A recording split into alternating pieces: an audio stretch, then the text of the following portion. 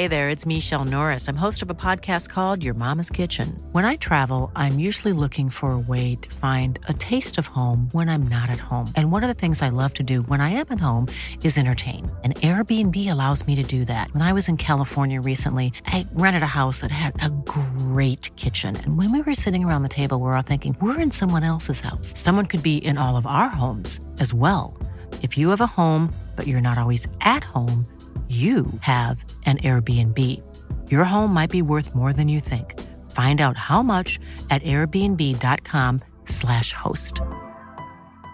When you're ready to pop the question, the last thing you want to do is second-guess the ring. At BlueNile.com, you can design a one-of-a-kind ring with the ease and convenience of shopping online. Choose your diamond and setting. When you find the one, you'll get it delivered right to your door. Go to BlueNile.com and use promo code LISTEN to get $50 off your purchase of $500 or more. That's code LISTEN at BlueNile.com for $50 off your purchase.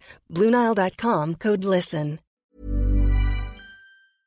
I don't like blood and guts, but I love them when they're lengthily discussed.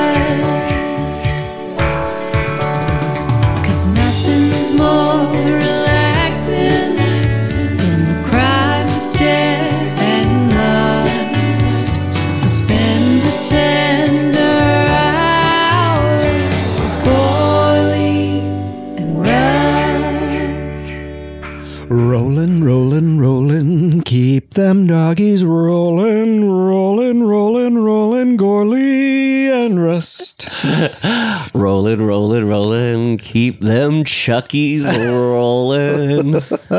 Hey, Matt, I'm the Rust and you're the Gourley. That's right. We're not here to tell you otherwise. Yeah. This is with Gourley and Rust, the podcast that's easy listening. It's at length. Mm-hmm. It's a cozy cast about horror films and various thrillers galore. Gore. Galore. Like in Inconvenient Truth by Al Gore. Yes. And he supposedly invented the internet. Mm-hmm. I think that's how that works. The internet search, the famous non-brand internet search. Yeah, so I think the main thing we were focusing on with all these child play movies is what forms of do they go and search for information? Is it microfilm? Is it the internet search? Is it microfilm via the internet search? Is it Google, which it was previous to this? And now I didn't see in this child's play, parentheses, open parentheses, 2019, close parentheses. I don't think I saw one computerized search. Was it all smart search by audio? Was there even one of those? I mean, I definitely saw technology for sure in this. Yeah. I just, and who knows, maybe Chucky, the Buddy doll, has its own sort of Buddy search. Oh, I'm sure it does. What we're talking here with Buddy is this cinematic versions of Alexa and Siri, obviously. Yeah. But thinking of them, we've got Buddy, Jexy, Kimmy. Can you think of any other fake smart hub personas? Walk me through what those other two are from. Her. There's Her. Yeah. There's Kimmy, which is by the Soderbergh movie Kimmy, which came out in the pandemic, which I actually liked a fair bit. Kind of a paranoid thriller throwback. Yeah, check that out. And then there's Jexy, that comedy. Oh, yes. That I think, I could be wrong, I think might have been voiced by Aubrey Plaza in a weird connection to this. I could be wrong. Was Jexy a more body her? Yeah, it was kind of a sort of... Yeah, bullying, I believe. I didn't see it. It was a comedy. It was a kind of straight to video, I think. Yeah, and what was anything really pre her that was kind of the Alexa version of a... There must be. I mean, I guess Hal from 2001. Right. Oh, that's big. Yeah. Hal, the ultimate her. Hals and hers. Yeah. If you take the letters of Hal, H-A-L, and you keep the H. And then, stay with him here. Stay with him. And then for A, you take the next vowel in the alphabet. I still don't know where you're going, but I'm with you. Okay. Oh my God. Mind blown GIF post. And then if you take the letter L and change it to R, it spells her. Oh my God. Are you Q? I'm R. I'm one letter. And Rust for Rust. That's right. Yeah. So, hey, we're kind of dancing around it. We're talking about Child's Play 2019. That's right. What did you said this, our podcast is easy listening. I think easy listening can mean, regardless of how we felt about the movie, it's more about the tone we bring interpersonally to each other. That's cozy. Because Matt, this movie was a piece of shit.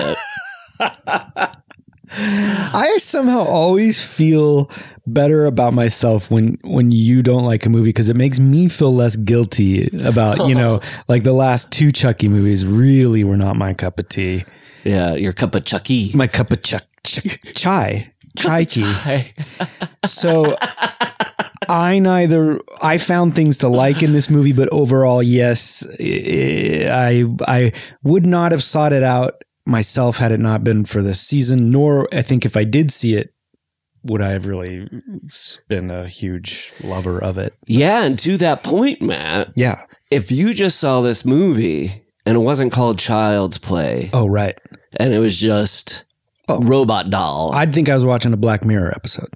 A subpar one, maybe even. Yeah. Yeah. But it's a... By the time I was watching it, hey, and there's lots to like in this, and I'll find stuff that I like a lot. And, I liked it and rhapsodize about that. But near the end, it hit me, the thing that hits me anytime I watch kind of like a subpar remake, which is like, interesting.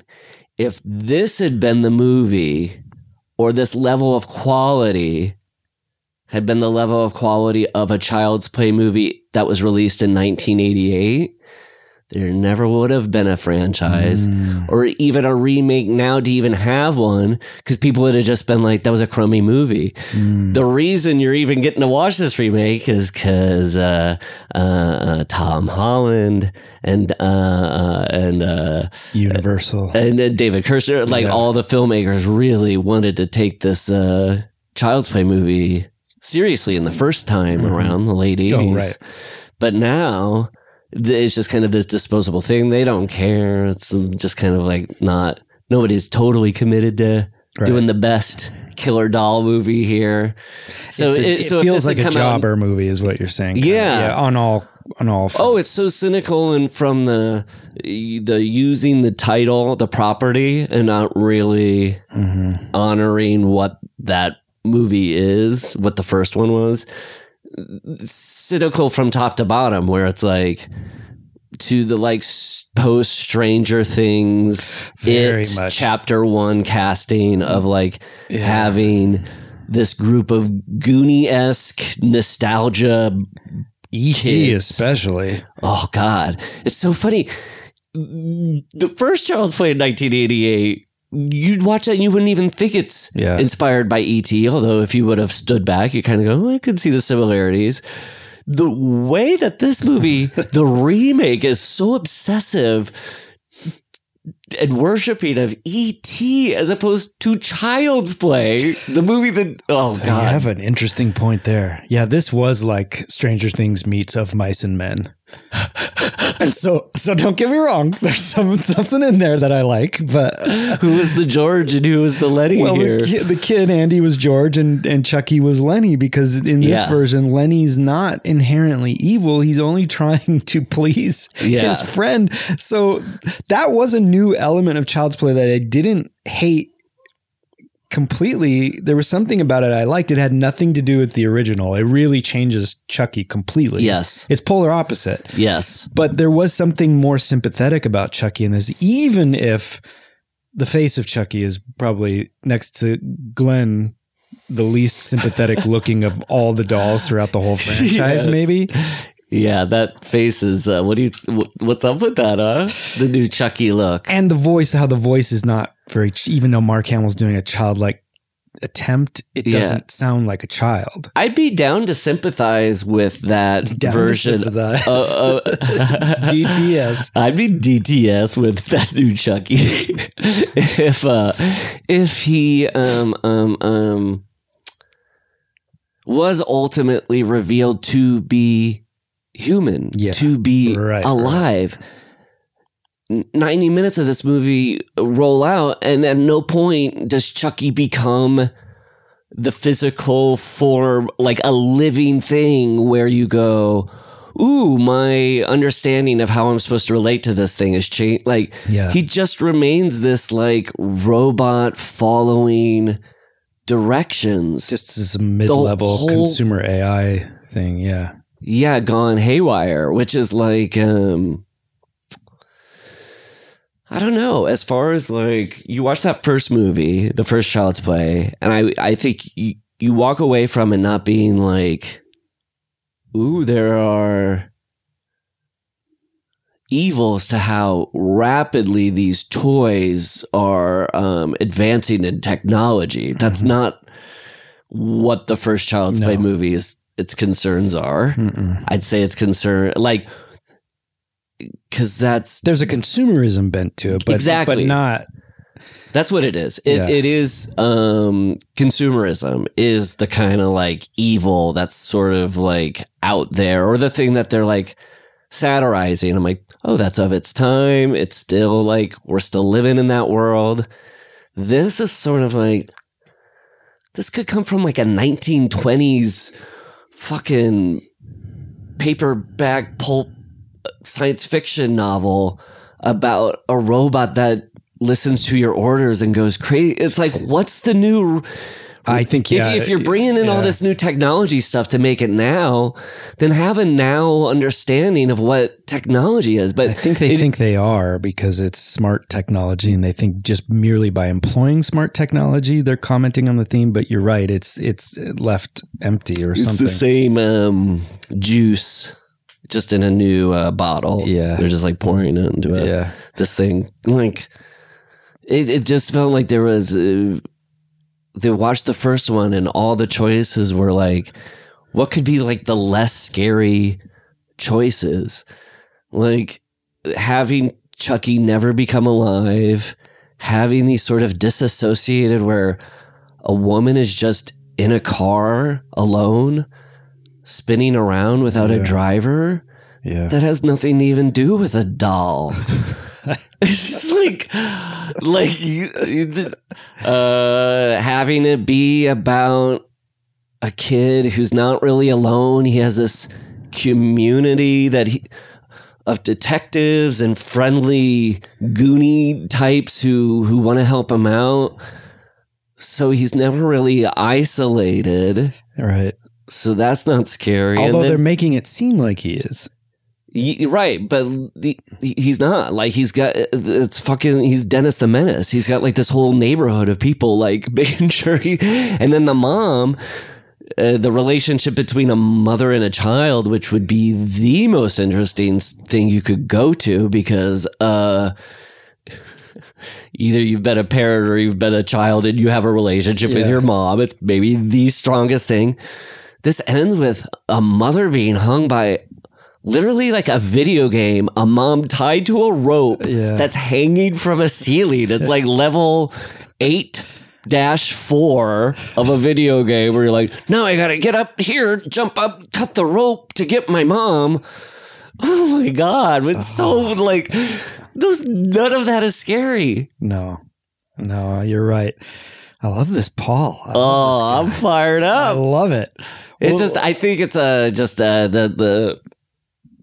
I'm reacting cynically because I feel like it was an exorcism or exercise in cynicism. Yeah, I think that's justified. I think that's exactly how we were with the zombie films. Is even though I felt they were all in earnest, there was such hardcore cynicism to them that it didn't even feel like it merited an understanding in its critique to me. Now, listeners may disagree. Some people may love this movie. I wasn't as I was kind of middle of the road, but I'll explain maybe why in a second. Sure. No, I want to hear it. Well, general thoughts. And first, let's cover some business. Oh, yes. We've got some exciting business, I think. Yes. First of all, you guys know this. We don't have to tell you. You can go to patreon.com/with Gorley and Rust and get feature-length commentaries, mailbag episodes, regular episodes a week early, no ads. Cozy tournaments, for instance. We'll talk about that in a second. And if you subscribe at the Baby Xenomorph level, make sure you get your name read by emailing us at withgorleyandrust@gmail.com. Today, we have Aaron Smith, who'd like his name read, and Irvin Kirshner, and Natalie Kinsey, who'd like her name read by Paul's great Tennessee Williams character of The Ghost of Natalie Kinsey. What's the name? Her name is Natalie Kinsey, but she would like... Just say the Ghost of Natalie Kinsey? Yeah.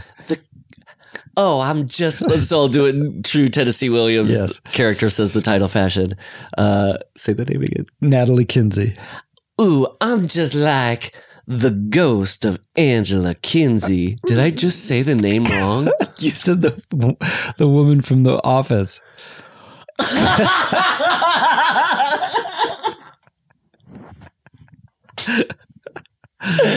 Well, it's very hard to repeat words you just heard 2 seconds ago, Matt. To be fair. Take it easy, Natalie. Give this guy a break. Natalie Kinsey. Yeah. I'm just like the ghost of Natalie Kinsey. What you're not seeing, listener, is the fanning. I was doing I got the vapors fanning. The coy posture you took on, delectable.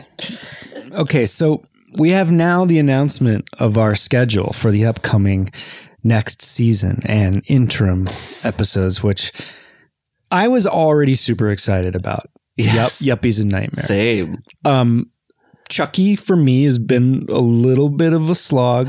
But hey, don't forget that for those first fivers, my man. I know. I'm just saying. I think that was a surprise. How much that's true. Non-sloggish they were. It was just maybe a half for half. And because the back end has been a real. Yeah. And also coinciding with hectic things in the life of a new father. In our lives, yeah. Also, wouldn't you say maybe this is probably the arc of all franchises? Unfortunately. But usually they find the resurgence somewhere in there, and something...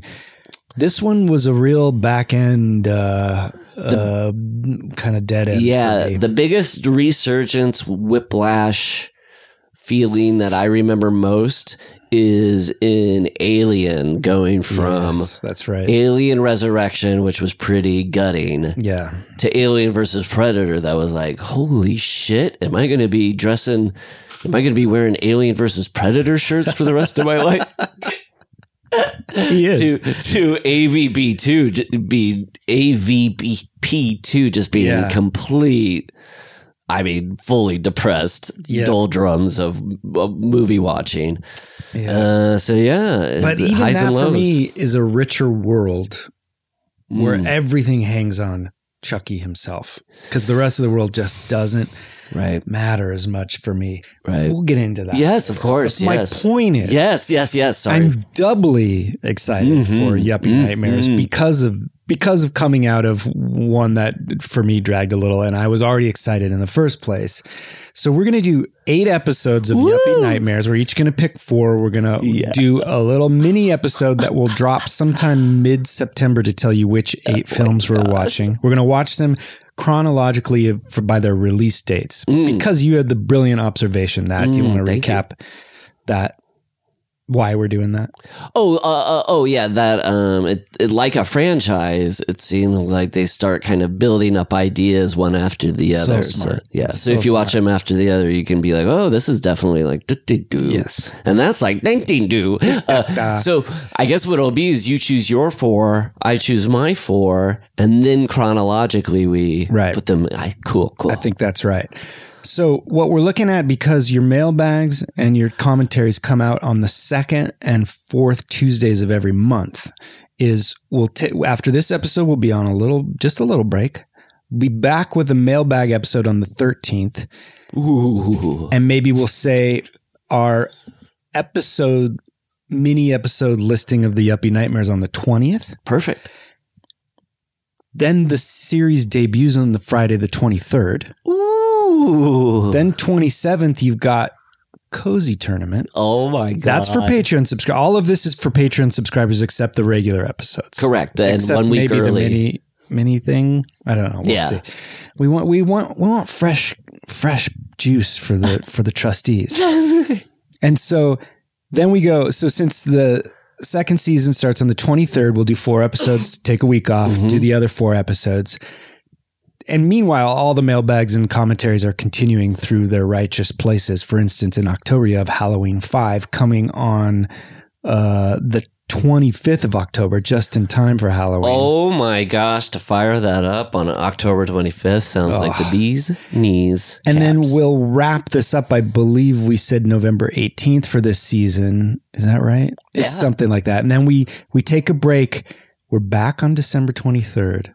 With episode 1 of our holiday season, starting with Black Christmas. Yes. Then into New Year's Evil. Yeah. And then covering some of the earlier holidays that we can. For instance, My Bloody Valentine. Yeah. Leprechaun. Yeah, April we might Fools. scoop some Leprechaun and April Fools in there just because it's in the general springy season. As we get there. So the point of all of this is there's no better time to be a Patreon on withgorleyandruss.com/withgorleyandruss.com. I didn't get that right. Don't follow that URL.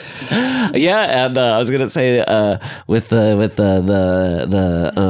Yuppies and Peril Yuppie Nightmare movies. One, it's funny that they're not going to be part of the Cozy Awards this year because next year it's going to be such a shocker when we're like, oh my God.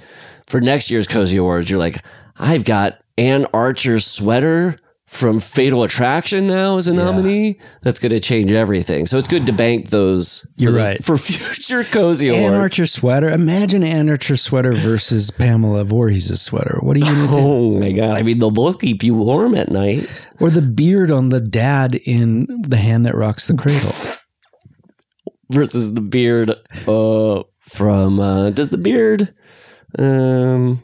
well, I saw a really bad beard and Blake Edwards switch last night, but that's another podcast, man. That for you and me to do, the films of Blake Edwards. The other thing I was going to say about the Cozy movies, when we do choose chronologically, things will have to work chronologically by month within the year of 1992. Really? Is that peak Yuppie Nightmare? A lot of the movies are 1992. Wow. And maybe not even month, but by week. Or what if they open the same weekend? Will we have to do like when production started? Oh my gosh. Yes. Well, at least they couldn't theoretically be stealing tropes from each other unless they had spies on set. Yeah. Eyes and ears on set. Yeah. Voyeuristic eyes and ears, I imagine. Yeah. The eyes and ears of a consenting adult, perhaps. Oh, they sent some nanny with ulterior motives.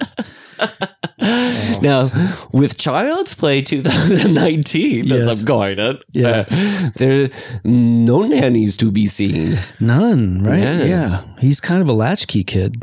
Yeah. And I guess let's get back to it because I believe that's all our business. But hey, it brings just to me, everybody loves a schedule. And knowing when you can count on something, right? So I'm just feeling good about that. Just being like, I know what my next few months are. Oh, I do too. Everybody, there's no better podcasting than laying out a schedule. Yeah, and I gotta say, when I saw it in when that guy fell on the sawmill in Child's Play 2019 and it chopped up his crotch and made it all bloody and then a stump of a leg fell. That was a reshoot. It was? Yeah, thanks to Brantley Palmer, our researcher. Thank you for reading Brantley. I did Brantley, sorry. Don't worry about it. I got you covered. Oh, God, you're the best.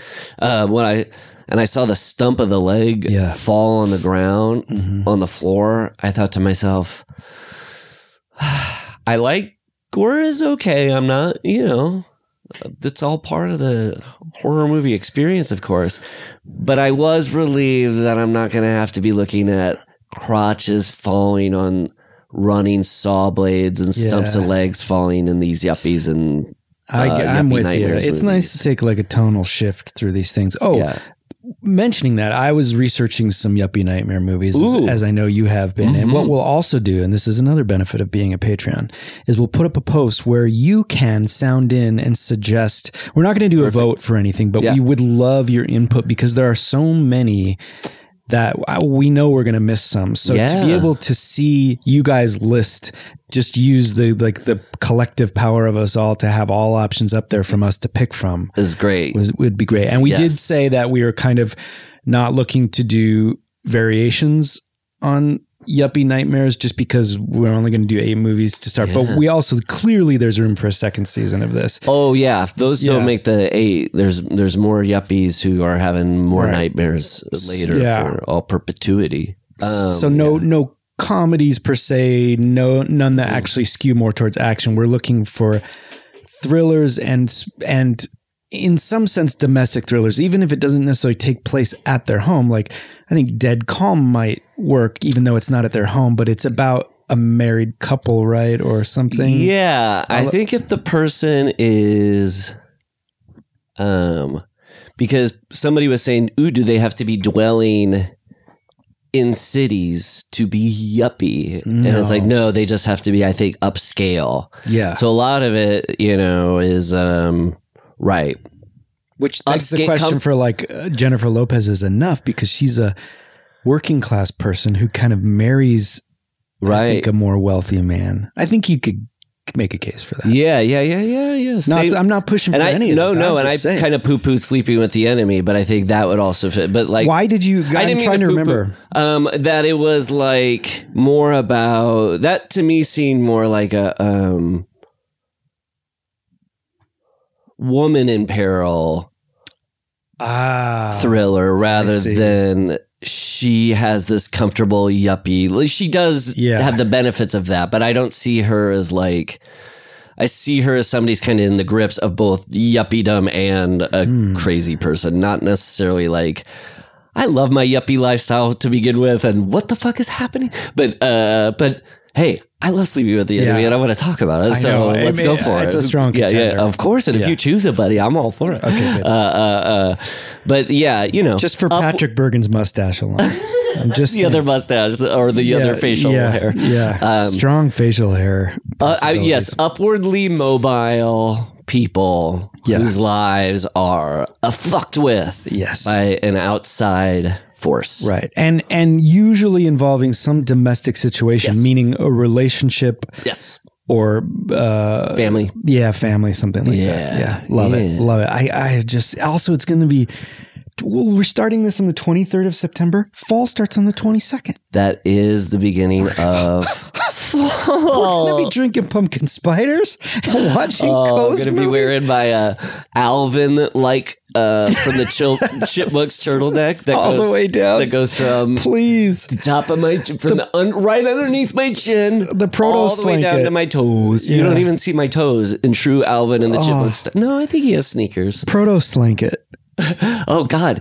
Just with Child's Play, if Alvin and the Chipmunks, if there was like a Child's Play version of Alvin and the Chipmunks, where the 3 of them, like Dave, it's Dave's nightmare, where he invited in these 3 chipmunks that he thought were going to make him like rich and successful in the music industry, but instead they like turn on him. But just a side note about the Chipmunks, I know Glenn's probably too young to watch. And not Chucky's Glenn, my daughter Glenn. Right, yes. Your daughter Glenn. Not entirely dissimilar. No, well... Actually, no, Glenn's more similar to Chucky than Glenn. I don't think the Chucky doll or Glenn doll is getting cuter every goddamn day. Okay, I'll give you that. Glenn. What was I going to say? Sorry. No. Like Chucky. She's not watching Alvin and the Chipmunks yet, but we live in an Alvin and the Chipmunks household, my family. It is like a warm fireplace that's always on. It's just kind of this TV that's crackling. The movie or the classic cartoons? Neither. There's a series from the mid 2010s that's computer generated. That's on Paramount.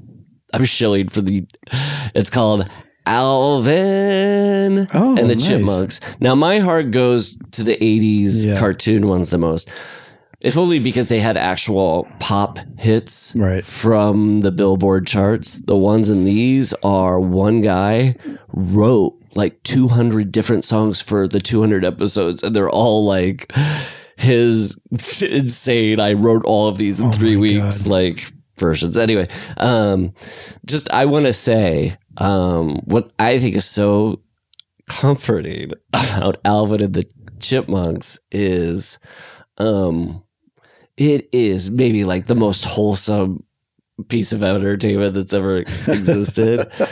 But the fact that Alvin thinks he's a rebel. That's right. He's the cool one. Theodore's the nerd, and Simon's just kind of a klutz, a goof. Is that right? Yeah. Theodore's just kind of infantile, baby. Okay. Like Theodore's my favorite because I like them. He's Handy Smurf, man. Yeah, we've talked about this. Yeah. Simon, it's funny, is like my daughter and my wife's favorite. They're like, we like Simon the most, and I'm like, the other person in your family is a Simon here. I'm walking around looking like a big old Simon, which is nice. Wait, Simon, which one's the nerd? Theodore's the green one in green, who's kind of like the babyish one. Okay, I had it. Yes. Handy Smurf would be more like Simon. But not really, because Simon's like a wonk. Yes, right. You're right. Yes. Yeah, so that's what I meant when my wife and daughter, which is nice, I guess. If they were like, Simon's the worst, and I'm like, I think I'm Simon. But, so I like that Simon's their favorite. But Alvin is like, I mean, we watch all of it's not just that series, because like one of the Alvin like Chipwrecked movies or something, like the height of like ultimate rebellion for Alvin is skating around the cruise ship while Pink's Get Trouble plays. It just makes me so happy, man. It makes my heart. I know. The fact that they didn't just pull the ship over to the nearest island and bring in a SWAT team. I'm about to blow your mind. Yes. Because I feel like I've mentioned this before, but maybe not. Amanda played one of the Chipettes in the Squeakquel movie as the on-set version. Her voice was later taken out for the, but she was the person who the actor was responding and to? she was talking and would be there on set. And sometimes on camera that they would then. Wow! Yeah. Which one do you? I don't remember. We did, and I was there too about this. But how could you? Must have mentioned it, but maybe my world has just been reshaped by Chipmunks recently. That's so there's hitting me different, but that's cool. No vestige of her in the movie whatsoever, but the essence is there. Yes, yeah. It's like how Charles Fleischer was on the set doing all the Roger Rabbit lines. Oh yeah, he's in this. No, what did I just watch? Oh, I watched Rango. So good. He's in Rango? Yeah, the lizard movie. It's so good. Have you seen that movie? No, but I heard you're rewatching all of Johnny Depp's movies in support of him. That's what you've been saying to me off mic a lot. I've been doing this, and I've been writing some blog posts about it. I think what I'm going to do is I'm going to do a series of Johnny. First, I'm going to handle Johnny Depp, then Kevin Spacey. Oh, you're doing all the. I'm saving Weinstein till the end because that's a lot of movies. Yeah. But no, Rango's really good. That's awesome. What did you like about Rango? It's just, well, first of all, it's not 100% for kids. And I know you hear that a lot about a lot of CG movies. I mean that literally. There's like violence, even death. But not like death with a message, just kind of flippant death. It's also basically a remake of Chinatown done as a spaghetti Western. It's just got a lot of good humor. Oh, it's also a Gore Verbinski film. Well, I was wondering, is that what makes it real fun to watch? I guess it is. It's a Verbinski. And, it is tough as hell to get me to watch an animated movie for children. when I watch them, I usually end up liking them. It's just hard to get me to do it. But with Glenn, we've been putting on occasionally. We don't watch a lot of TV, but occasionally we'll kind of. We also got a TV in our bedroom for the first time. We've been denying that forever. And finally, you have to. We just had to give in that one of us might need to get away and watch a little TV, or like when I have to watch movies for this podcast, I need somewhere to go. That brings me to my next point. I feel like you and I are delaying talking about Child's Play, and I think that, in all honesty, honestly, I find that adorable because that's more adorable than the new Chucky's face. He looks like Mac from Mac and Me. He does. It thinks its inspiration is E.T., but the real inspiration is Mac and Me. The consumerism too. But this made me realize that I have 4 categories within which I watch a movie. I want to hear the 4 categories. And they're kind of like Venn diagrams, or like, how you have like chaotic good, chaotic neutral, that kind of thing. So now that we have a TV in our bedroom, I went in to watch Chucky. And I've been honest about this. These late stage Chuckies have been a little bit of okay, I got to do this. Well, also the funny thing is, you're like, I got a Chucky to watch. Yeah. So now you got to go in and you're watching the Chucky. So, but I go in and I lie in my bed. I pour a grapefruit radler, which is like beer and grapefruit soda. Yum. Also, I've been making clear ice. Clear ice? Yeah. What's that? I'll tell you. Since we're not going to talk about Chucky at all in this episode, I'll tell you. Hey, I got a trove of Chucky thoughts about the new Child's Play 2019. Don't worry. Keep with us, listener. Because I want to hear what this cue is. Okay. Because I've been getting really into cocktails lately. And you always hear if you want to make clean ice, you got to have distilled water or filtered water. It's the tap water that's got the minerals, the impurities. It's not true. It's not true, Paul. Oh, okay. I learned all this. It's not me knowing any of this. I love the dispelling the tap water is bad myth. Because I make clear ice with tap water, Paul. Let me put it to you that way. Perfect. Because I drink Los Angeles tap water. So do I. Which sometimes people go, what? How can you don't? And I'm like, in what universe do you think we live in where in Los Angeles County poisonous water is coming out of people's I know in other world places that can exist, but and I'm drinking Pasadena water. Think it would pass muster in Los Angeles that people are drinking tap water and getting violently ill from it being yes. I'm drinking Pasadena water, which is basically Perrier, flat Perrier. But I grew up in Whittier, and I drank Whittier water, which I don't know if it was the taste of the Dixie cups I was drinking it out of, but I loved the taste of tap water. Plus, where are you people getting your fluoride? Hello, you got to get that fluoride. And where else am I going to get the messages to vote Nixon? Purity of essence. I don't drop my seed, Colonel Mandrake. Okay. Clear ice. Here's how it works. It's like a lake freezes clear. Why? Because it freezes from the top down, Paul. It's insulated on all the sides and the bottom. So when it freezes from the top down, it pushes the minerals to the bottom.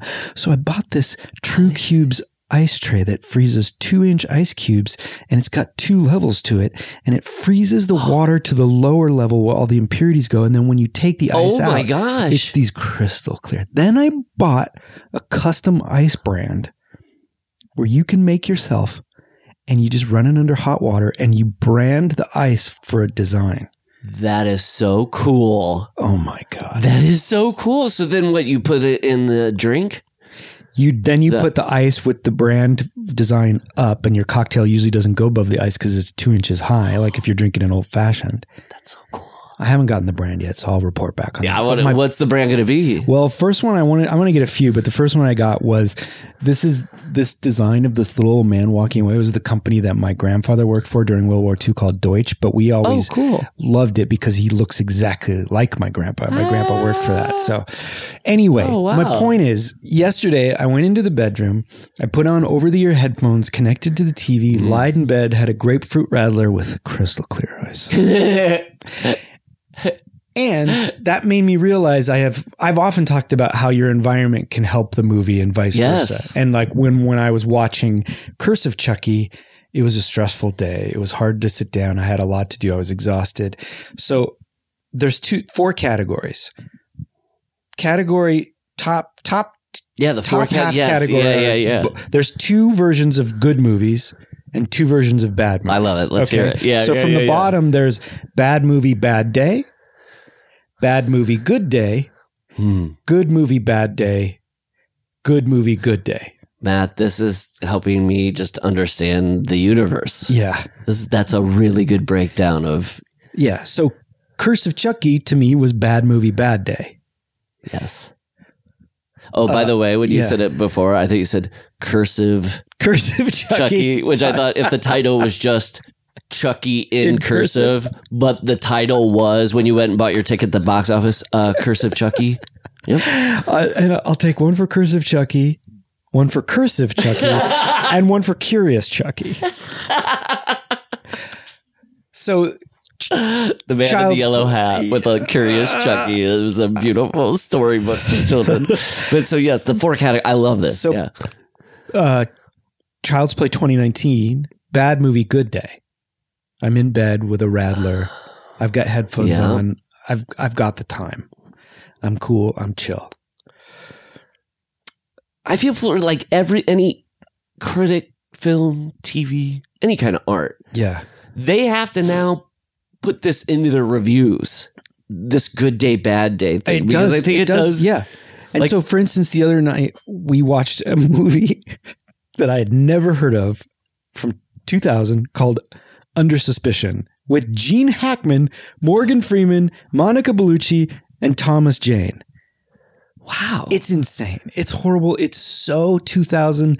It's crazy. It's so funny too, because when I said a reviewer should like say good day, bad day, Roger Ebert later took back his review, original negative review for Unforgiven, because he was like, I was about to get married. My mind was somewhere else when I was watching Unforgiven, and when I rewatched it, I thought it was better than when I first saw it, and so that was an example of you can't fault good movie, bad day. Yeah, but then the semi-Unforgiven reunion with Gene Hackman and Morgan Freeman in this movie you're watching. Okay, so that movie was, I think, fairly bad. Under Suspicion was fairly bad, but it's Friday night. We've ordered sushi. We're having gins and tonic and ice cream.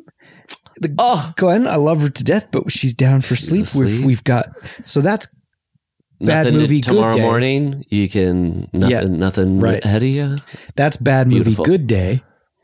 And then, take your Friday night, perfect movie conditions and watching your favorite movie. That's good movie, good day.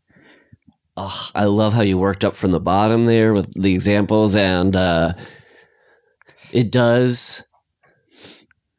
The question I want to ask is, then what is, do you think then, with that in mind, it's always then, the response then is a mixture of those 2 parts? Yes. Or is it one does beat out the other? Good question. Can a bad movie beat out a good day? I've thought about this. Does a good day alleviate the bad movie? I've thought about this. It is possible for a great movie to change your day. So you could be watching what you think is good movie, bad day, and it's going to be second tier. But it's so good, it wipes away your concerns. Why we go to the movies. And makes it a great day. It takes your day and elevates it. Yeah. Also, the reverse is true. You put on a zombie, you're having a good day. It can ruin your day. Put on a Rob Zombie? Or is it what you mean? Yeah. It can ruin your day. Yeah. Now, your great movie, great days are rarer, and they should be because they're special. But I remember a year or so ago, I think it was like 6 a.m, and I woke up for some reason, and Glenn wasn't here yet. I cozied up under a blanket and put on Victory. And that, now the other thing, the great, good, bad movies are subjective to you. That's true. That's where your subjective review opinion comes in. But that, to me, while objectively probably not a great movie, is a great movie to me. And it started my day off in a great way. And that was a great movie, great day. Oh, great movie, great day. Yeah. And you saying that those are rare experiences, and that's like, that's what makes them good, is, it reminded me, I was listening to There's a really terrific, somebody just put on a camcorder on Robert Zemeckis coming back to Illinois University Champaign or something like that, a place that he like left and went to USC, but as a kind gesture in the late 90s after he got Contact, after he won Best Director for Forrest Gump and Contact had come out, he just comes and does this like 2-hour Q&A with students. And I don't know if he maybe knew that a camcorder's on him, but he's not thinking this is going to be put on YouTube right 10 years from now or whatever, 20 years from now. But it's chock full of so many really amazing, interesting answers if people want to look it up on YouTube. But the one thing that he said, one of the many things that I thought was cool, was somebody asked him, what, and this goes to like, you can't have a great movie experience all the time. He was talking, somebody was asking him like, what movies do you really like? Or what movies have you seen recently that you really love?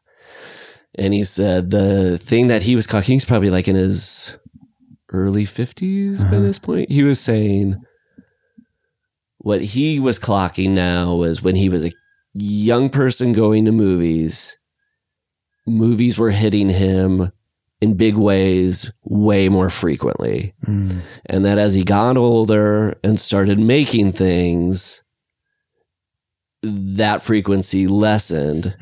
He said, but the thing that is now special is when a movie does come along and it excites you and you love it, then it's all the more special because it's taking you to this place that you knew, this frame of mind you love as a kid and when you're first watching movies, which is like, I can be totally changed. And then somebody asked, what was the last movie? So this is like 1998. What was the last movie you saw that he loved? Was it Child's Play, Seed of Chucky? He's like, I just came out of the theater of Ronnie Yu's Seed of Chucky. No. And it's good because this movie is getting a big reevaluation lately, and this just adds a brick give me to the a wall. Hint. It's from the early 90s, made by a wildly successful Oscar-winning director. JFK? Yeah.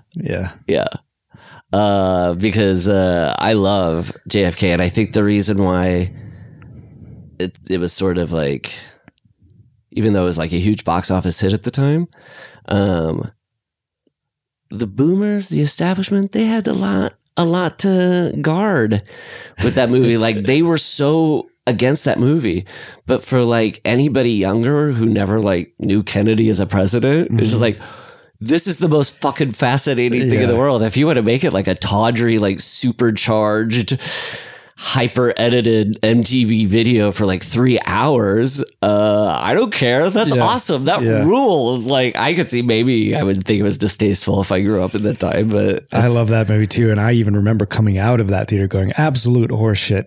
When do I see it again? Yeah. You know, it's the most it's the biggest intoxicating magic trick that has really no bearing on reality whatsoever, but is so engaging and so fun to watch. It's a good companion. I think they were like separated by a year. It's a good companion with Goodfellas, because I think they're both kind of these movies that like, they feel like trailers. Yeah. Like the whole movie feels like a trailer. That's kind of like what's cool about it. It's just like trying to like get you off. Yeah. But anyway, a movie that's not trying to get you off. Child's Play 2019. Well, let's talk about it's fascinating. I don't think I realized that there was such a divergence here because of Don Mancini. Yes. And they're actively working on the TV series, around the same time. Mm-hmm. They're going to take the answers of the final Cult of Chucky and continue it on. Yep. So what a weird fork in the road. How many franchises have kind of done this other than James Bond splitting for a while? And never say never. Yeah. So, and how it's funny how same thing with this Child's Play. It's a one movie dead end. It's just a little cul-de-sac that there'll never be another movie in either of those paths. I mean, I don't say never, but I can't imagine a sequel to this. Yeah. And it's similar to what we were saying kind of hinted at the last episode about like this seems to be the arc of most remakes. They never really get beyond that first remake. It doesn't build like this new well, I was thinking it's funny too, the idea of a remake versus reboot really all comes down to if there's movies that come after it or not. Yeah, that's right. Yeah, because right. If a movie never came after the remake of Nightmare on Elm Street, was it ever a reboot? It just kind of seems like it is just a remake. But where Bond and Batman were rebooted. Yes. Yeah. This is not, because I don't think there will ever be more continuing stories of this Andy and his gang of friends from the neighborhood. It makes you think that rebooting is a weird term, because it's as if you would reboot your computer and it would power on in a different way each time with a different look and a different operating system. Funny, Matt. It's like, yeah, if every time I reboot my computer, Microsoft Word, it usually has like a blue kind of cup. It's purple. Or your Google goes to internet search. What do you think is the Control-Alt-Delete of movies? Where they didn't do a hard reboot. They didn't shut down the computer. They just kind of closed the window and restarted the application. Well, that's kind of what this is. Also, the Nightmare on Elm Street was a reboot in name only. It wasn't very different from the original. Well, and let's list the others. The Friday the 13th remake from 2009 didn't have a sequel. Yes, right. The Texas Chainsaw Massacre remake that kind of kicked off this whole wave of new remakes. But are those tied together, those subsequent? Because there isn't one a prequel and is one kind of... That Texas Chainsaw Massacre from 2004 or 5. The Jessica Biel one? Yeah, that's a remake reboot. Right. Yeah. But does what follows, is it continuing off that, or is it? Yeah, so I think that's the only one that had a subsequent remake that has reboot that had a sequel, and that one's called The Beginning. So it didn't even like really continue that story. Then it just kind of returned. A prequel to the reboot. Yes. Preboot. We got to get a prequel to the reboot. That's like a hard drive change. If we're going to keep with this clumsy metaphor. Let's do it. Yeah. It also fits in with this thing that was happening with MGM at the time, which is you could also put the Poltergeist remake in there. The Thing remake, RoboCop. That's not necessarily a horror, but just... Speaking of Child's Play 2019. Yeah, well, it's all remakes of their best genre titles with complete misunderstanding of what is engaging about or compelling about those movies. Like Poltergeist, I watched the remake of that, and the home that they move into and live in is so dreary and sad and ready to be spooked out from the very beginning that you see it. There's no surprise that this house would be malicious, that have some malicious qualities or whatever, because it looks totally fucking awful. That's what was so great about Poltergeist. It was your home. Yeah, and this goes to what I was going to say a little bit with those zombie movies and with these recent Child's Play. It has to be born from a garden of cozy. Yeah. It can't be like the cold hospital from Cult of Chucky, that minimalist. Yeah.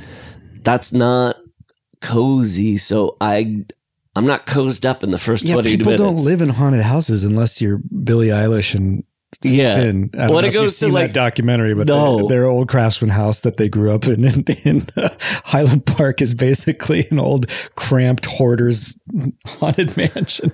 For real? Kind of. That they then cleared stuff out? No, it's like a classic Craftsman that they've all lived in, because they up until recently, or maybe even still, both lived with their parents in Highland Park in a Craftsman. And it's just, Craftsman have notoriously small rooms, but they're all wooden built-ins and they look like a house from Sinister, like what Sinister's trying to be. Right. I don't know. I haven't even seen Sinister, but Conjuring 2, that house where it's like wallpaper that's been painted at the corners, to have like a vignetting and all this stuff. It's that kind of thing. It's old school. Yeah. Yeah. Oh man, I hope Billie Eilish is living in a Poltergeist Craftsman. It's probably going to be a new hit of hers. Some new hit on the radio, I suppose. That Alvin will be skating around to on a deck of a ship. And RoboCop, I think that remake, I didn't watch it, but from what I gathered, it sort of drained it of its like, hey, it's funny that this movie's called RoboCop, and you're paying a ticket to see a movie called RoboCop. Total Recall, same. Yeah. All of the, and it reminded me of, my wife, Leslie, who is a writer. I remember she took a meeting with somebody at MGM around 2012 or 13, and they said, so this is our approach. We own all of these titles. If you just want to look through this list of movies that we own and a title like inspires something, come back and pitch it. And I remember when she came back and told me that, and she was like, you could do it too. Like, just look at their list of titles and... Okay, Wizard of Oz. Yeah. Here I go. Well, and it was funny because you look through the titles and it bears out that clearly this was their system of making things for that 5-year period, because that's all the movies the ones we just listed. But I remember looking through the titles and like, I think Heathers was in there. All of these movies that are like,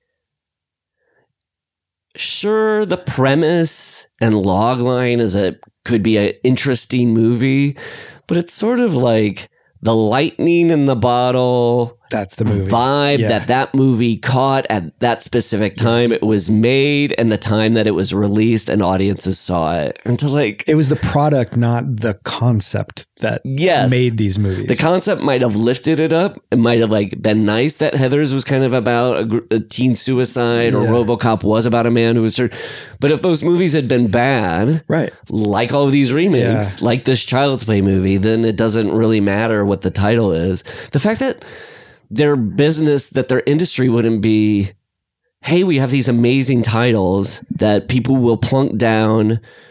I mean, the reason they like it is because opening weekend, somebody's just going to go see the new Total Recall movie. Like, so if that's the insurance that you're making of putting out a movie is like the recognizability, then like, why not have like, let a director do their own thing and make their kind of like crazy movie that like at least will have its own vision. I know. This is so piecemeal of different parts of like I said, half that nostalgia wave craze of the mid 2010s mixed with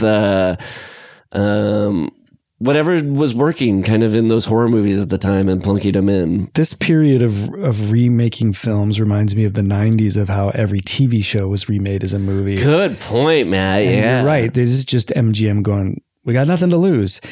And it also reminds me of James Burrows was on the Conan podcast recently. Oh, really? Cool. And that episode's coming out, I believe, Monday. And he said something that I have always been trying to put into words so elegantly, having done my small share of working on TV writing and even podcast notes from executives. And he would say when the executives would come back with their notes, they would always be imitative instead of innovative. And he said, I'm only receiving innovative notes. Give me a note about something that we could do that's new, that hasn't been seen before, and I'll take it. I'm paraphrasing this. Cool. As opposed to what's working in the mainstream right now. So that's what drives me crazy about all these movies. They're all just hopping on each other's backs, even down to things that I shouldn't be getting upset about. Like right now, I don't know if you guys have noticed, listeners or you, there's a huge trend. Nobody's, as far as I know, spoken about it publicly. But now on your premium TV show, you do not put the opening titles in the first episode. They always appear in the second episode. Why? I'm sure there's some metric or study, But I think now people aren't even looking to the metric or study. They're just going, that's what you do. That's what you do. It drives me crazy. Same with the descending bass line in every trailer, or the Sugar girl singing a pop song real slow. Yeah. Who made who? Well, and the thing that the imitators,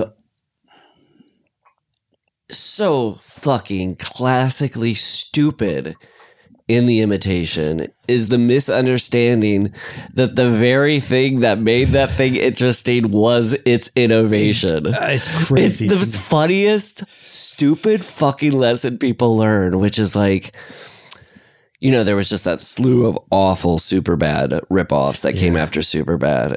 And like the lesson that wasn't learned was like, oh, it's just refreshing to hear in a comedy people talking like how I talk and have feelings like how I have feelings with my friends.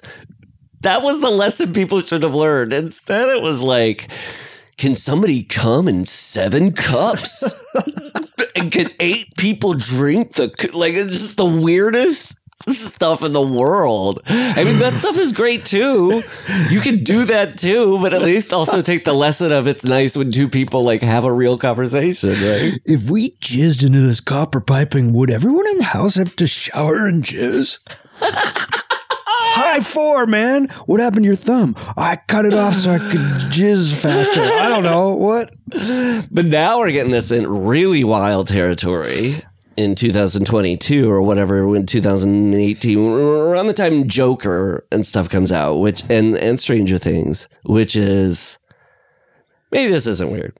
From the beginning, it's probably always been, how can The Imitation feel like an innovation and is a legit innovation? Because like, yes, I see Stranger Things is an imitation in the way that Raiders of the Lost Ark was of serials and Star Wars was as well. Yeah. So something happens where there has to be an acknowledgement of imitation that exists. It does. Yeah, that's a really good point. And then the innovation like moves beyond that. And then but what I'm saying is like, part of that is time. The Joker, I feel like, was innovative in its construction of different parts, but you could also kind of go like, this is part Taxi Driver, part King of Comedy, part The Master, part DC movies. Yeah, and that's also bordering more on homage or even resurrection as opposed to imitation. You know what I mean? It's maybe when the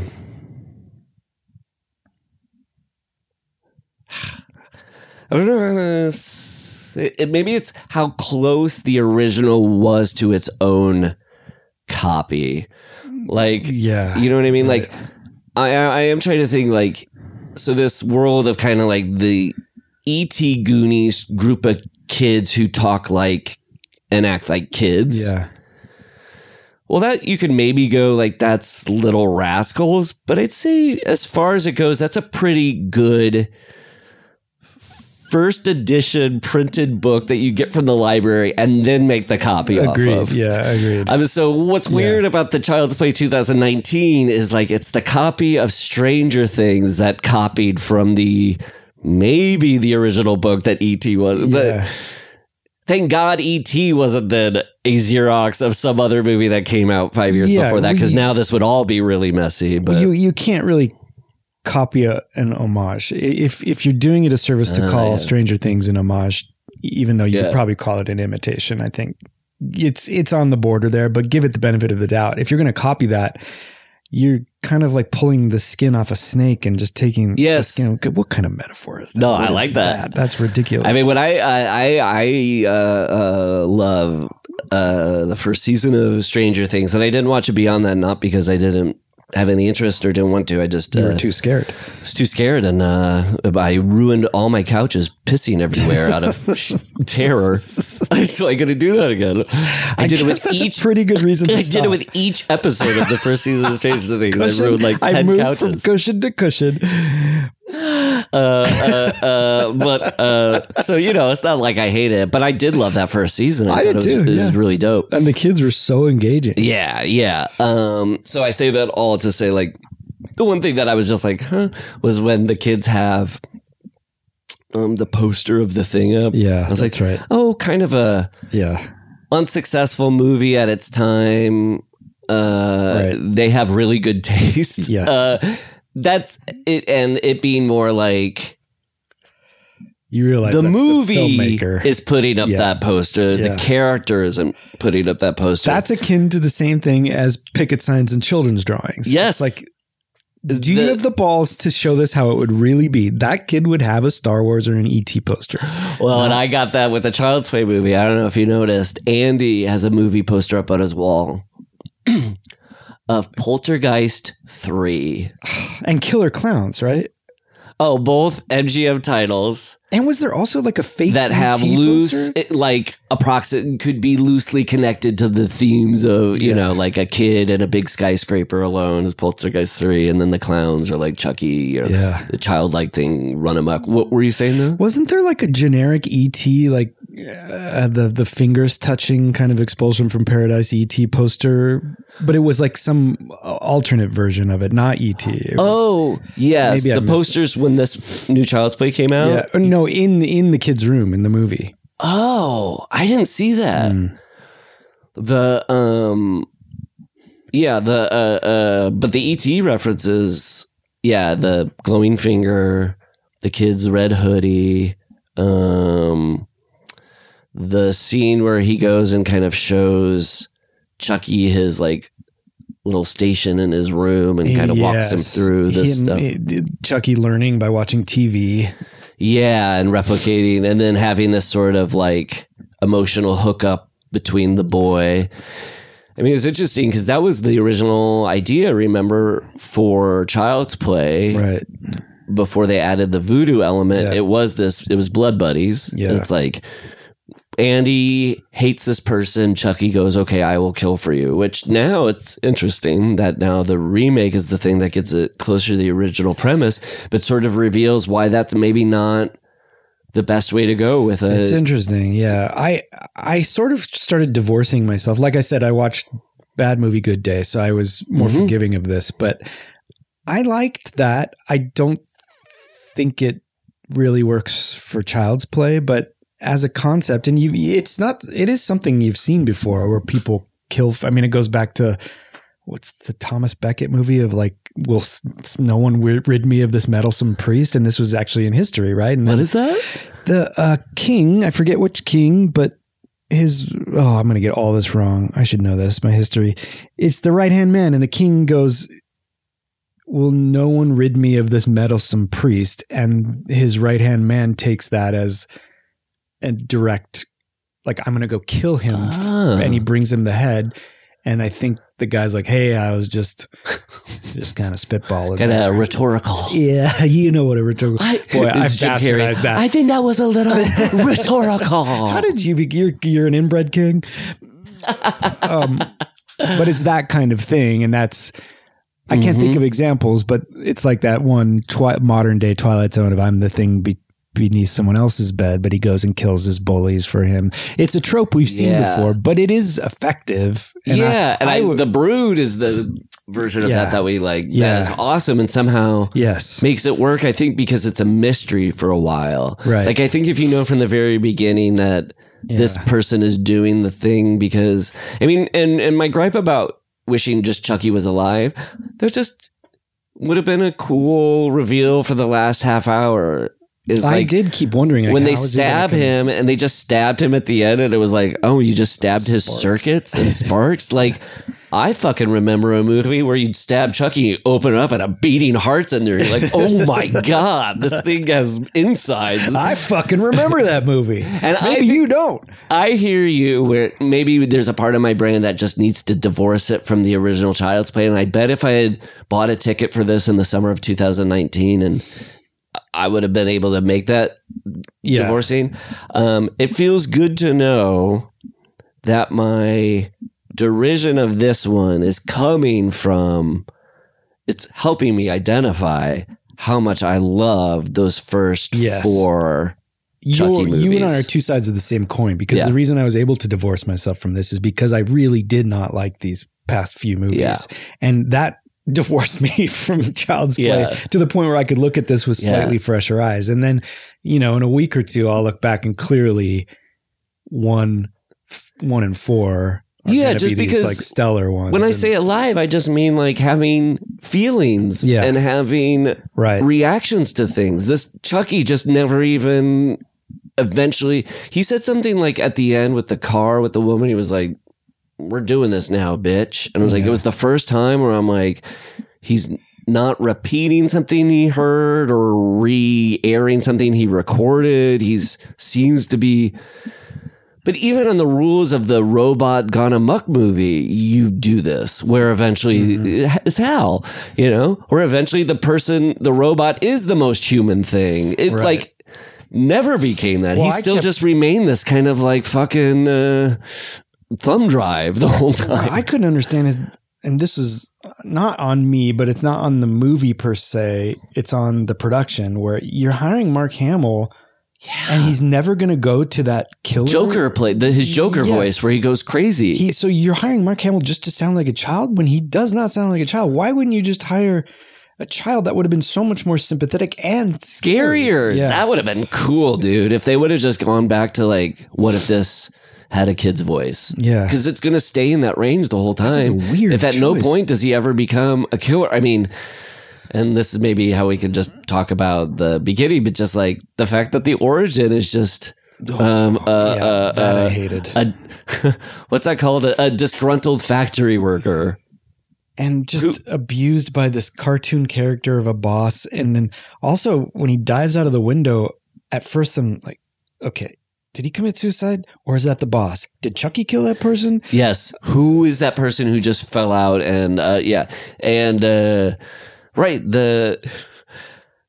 I didn't think about how it is that the person does that because they're pissed off about their job, not because it's like what Charles Lee Ray was, which is like he has the brain of a killer and he's putting that brain into a doll. This guy's just like, fuck this company.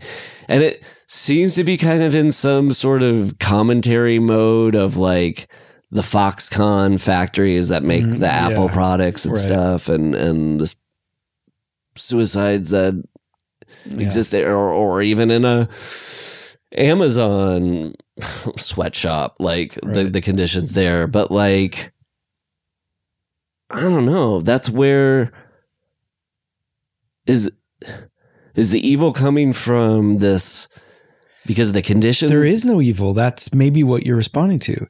Thematically it is, but all he does is turn off the security. Yeah, so theoretically this could be done to any robot at any of these buddies. And so Chucky's not evil. Chucky's just learning misguidedly. He's misreading the situation because he doesn't have his like censorship programming. Yeah, right. He doesn't have his iRobot directives or whatever it is, And so he's just watching kids laugh at a horror movie and thinking, well, then also why ever install that choice to begin with? That's such a funny thing to be put in a robot. Like, we have the off switch for the not kill. Why don't we turn off the not kill switch? It is. That's where again I was finding it. Like there's something there. There's like a sponge, an open mind, waiting to absorb all of these things, and it just so happens to get all the wrong influences and misread them. Yeah, there's something cool. there in a story well told, but. This was not that. Yeah. Because I don't know if it's coming from the source of were those choices put in there because the Tim Matheson, Steve Jobs, whatever character has some sort of like evil bent. I know that they seem like they're heading to that. Also, the name Kaslan is so specific. The whole movie, I'm sitting there going, what's the anagram? What is it going to mean? Same thing I did with Rollo Tomassi in LA Confidential. I think I've mentioned that before, going, that's just too specific a name. It's got to be an anagram for something. And it wasn't? No, it's not. And neither is Kaslan as far as I can tell. I forgot if it was. But Kaslan. And then making the... Tim Matheson's goal of making a second buddy that looks nothing like a Chucky doll and looks like everything like those lame PC game One Night at Freddy games that kids play. And the like plush Chucky that looks like one of those poor kids that's on a, Maury Povich that has a Wolfman condition. Yeah. a killer Teddy doll. That's not Chucky. That is not Child's Teddy Play. Ruxpin as is. Yes. They should have just from the beginning made it a Teddy Ruxpin doll and used the words Teddy Ruxpin. Now, before we jump into this Orion logo, should we take a bathroom break? I think we should. Okay. I'm right there with you. Okay. We'll be right back. With Corley and Rust.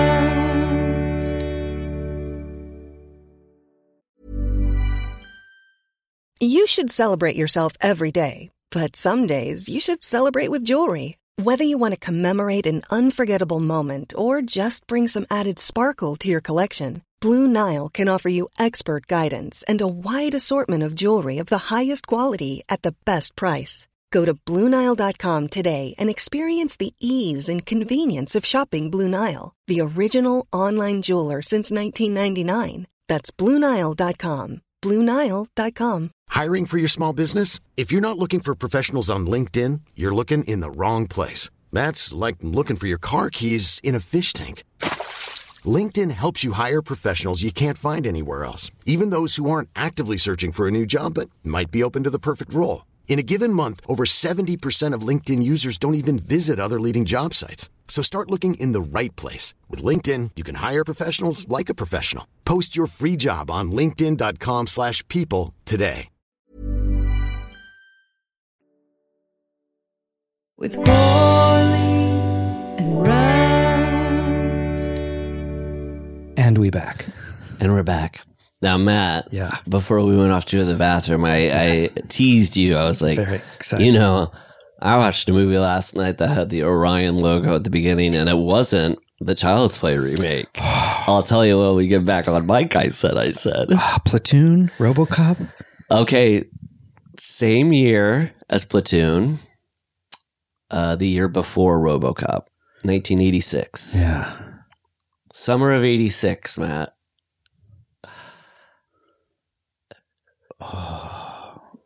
Comedy. I was in the mood for some laughs. One Crazy Summer. No. I don't know what's Orion. Well, this is a weird quiz I'm giving you, Matt.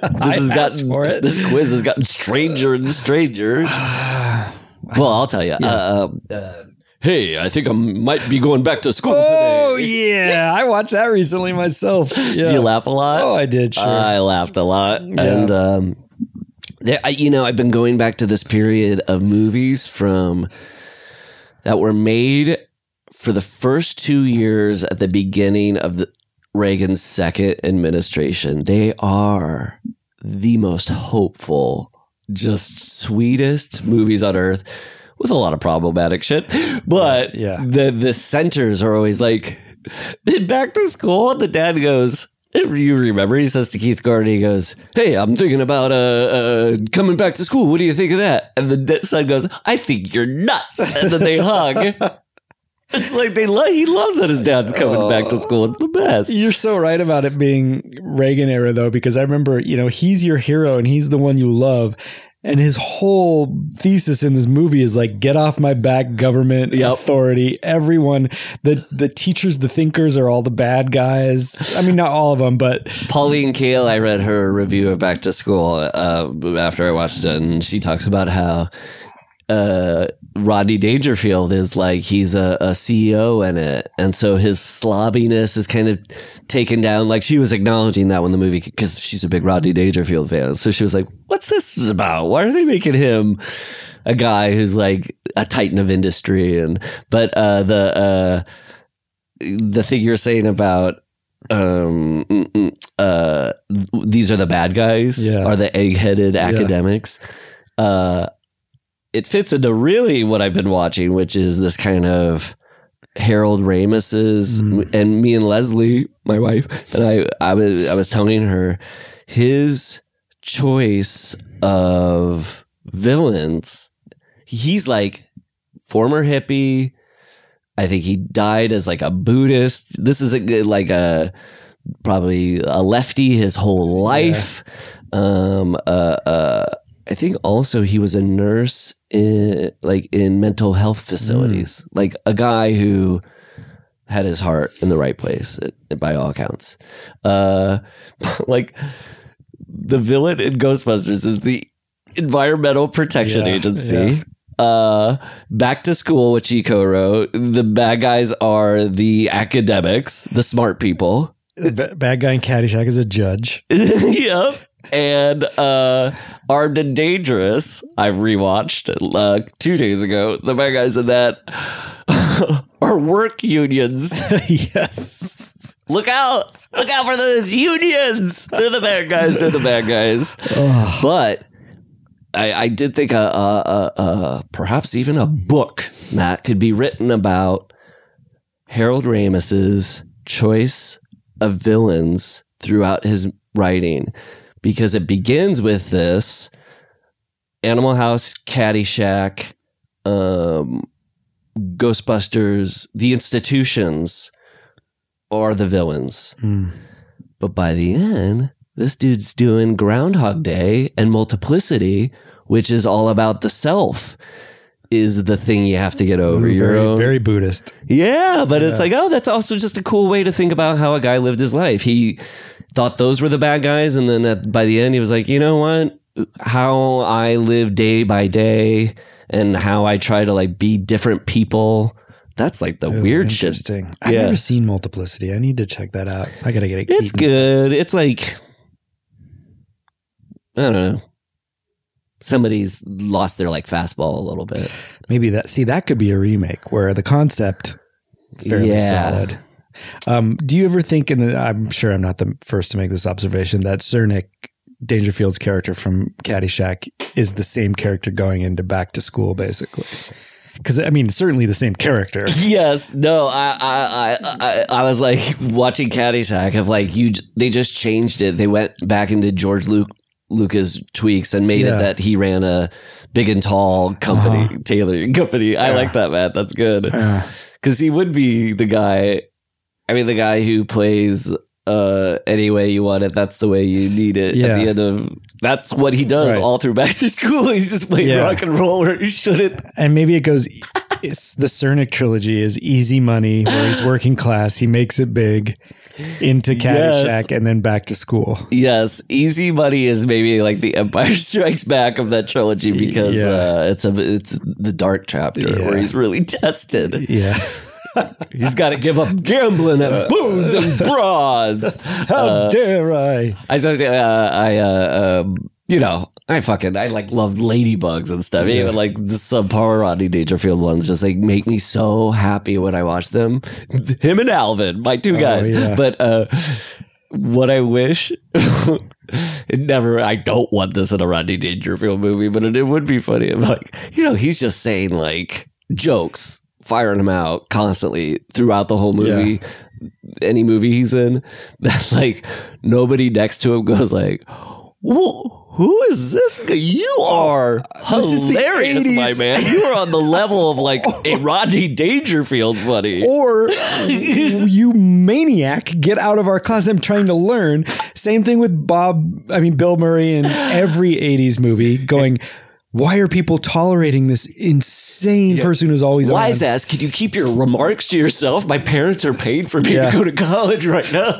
The moment in Back to School that does not age well, which is, he's looking for his son. He first arrives on campus and he just walks into a sorority house, walks into the bathroom. It's a mistake. He thinks it's a fraternity. I'm getting to that. Matt. I understand. My point isn't even I know how misguided this is. That is self-evident. Because he thinks, obviously, it's the time, it's the place. Yes. He thinks he's in the frat house, opens the shower, sees a naked co-ed showering. We're fine so far because he ostensibly slams the shower door shut and is like, so sorry. Then he walks away. They see him do a double take, like, what am I doing? Goes back. And now, as horrible as this is, it's still crazy how to this day even Rodney Dangerfield makes it funny because his line is he opens it up again and all he says is, you're perfect. And shuts it. Oh, Matt, Believe me, what you just explained was the entire ride I went on when I watched it last night. I was like, this is weird. This is probably, I know this is, and then he opened it. I was like, well, it was all a misunderstanding, really. He closed it when he realized it wasn't her. And then when he opened it up, he went, you're perfect. I laughed out loud. I did too, because there's something so... there's almost obviously it's harassment and assault, whatever you want to call it. But there's a moment where you could almost take it as this paternal sort of like, well, that's what a wonderful example of God's creation. That's what's the genius of the Rodney Dangerfield character is that like they have him be a guy who could be a real asshole, but he like walks into a room where he's like, hey, have a pen. I'm like, anybody who gives out pens in a scene you love this person. He's somehow so lascivious, but also so asexual and non-threatening that yes. I mean, all it's of his that age. stuff goes without saying, the fact that like you can't imagine him getting a boner. You don't want to imagine him getting a boner. So all of this stuff is it's probably like the closest we got to like a W.C. Fields of this person is the funniest person in the world. He's so goddamn funny.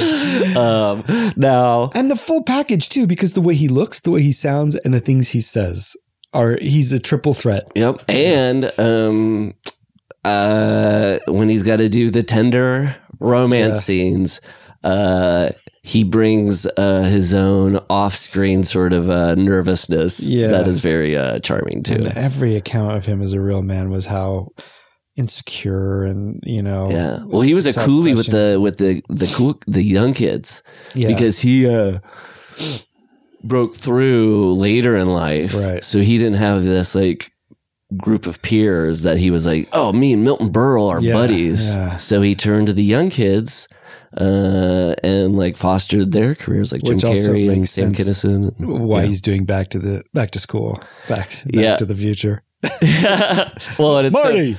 Those movies that whole movie is just made of pieces in the best way possible of the other good movies. Like we'll take the villain from Karate Kid, we'll take Rocky's buddy, and we'll make him the buddy of Rodney Dangerfield in this. We'll take Sally Kellerman from MASH, the sexiness of a Kellerman. So now, okay, let's talk about that Orion logo. Back to school. That's it. Do you think that Orion logo is right next to the Universal Globe? Do you think they're... You mean in quality? Or just same space? You mean... What do you mean? Where's the Belt of Orion in relationship to the Universal Studios Globe? Well, I guess it's north by northeast. Am I right? Is there any space studio logos in between those 2 points? Can you think of any other studio logos that would fit in the like firmament where you've got Earth and you've got stars? Yeah, so many are earthbound. TriStar is like in heaven. Isn't it Pegasus? Yeah. So Pegasus is a constellation. Yes. So you've got Orion and Pegasus. Wow, we're really putting this. Are we cute? Oh my God. And interesting that both TriStar and Orion were the only 2 studios to be born in the 80s. True. Started from the ground up. DreamWorks, the moon. Yes. So if you start a studio post 1980, it can't be Earthbound. It's got to be Celestial, babe. So DreamWorks is between Orion and Universal. Yes. It's the moon. Now, there's probably some like... What are MGM's a lion. What else do we got? Paramount's mountain in Utah, I think. Okay, yeah.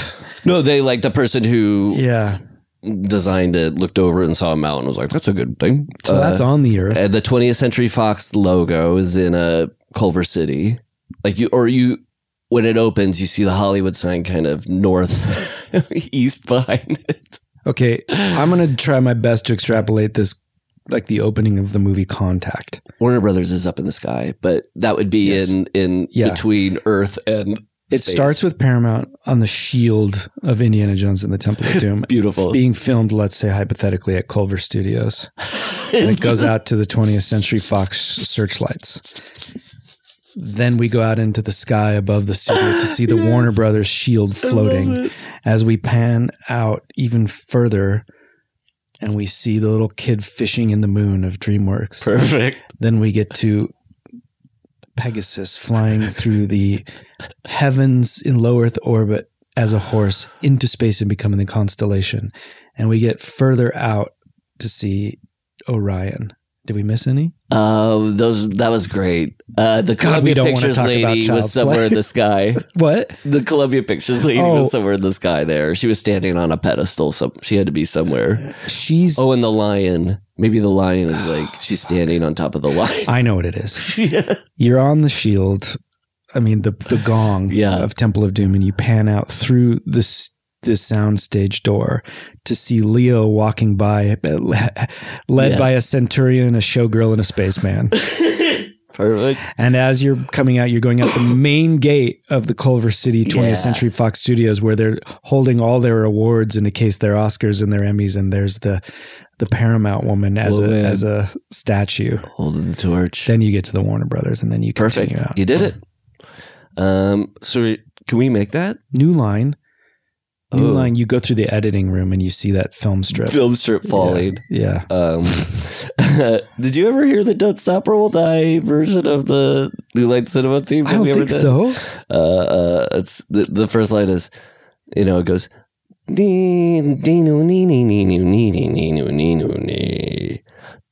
Tumbling squares of blue.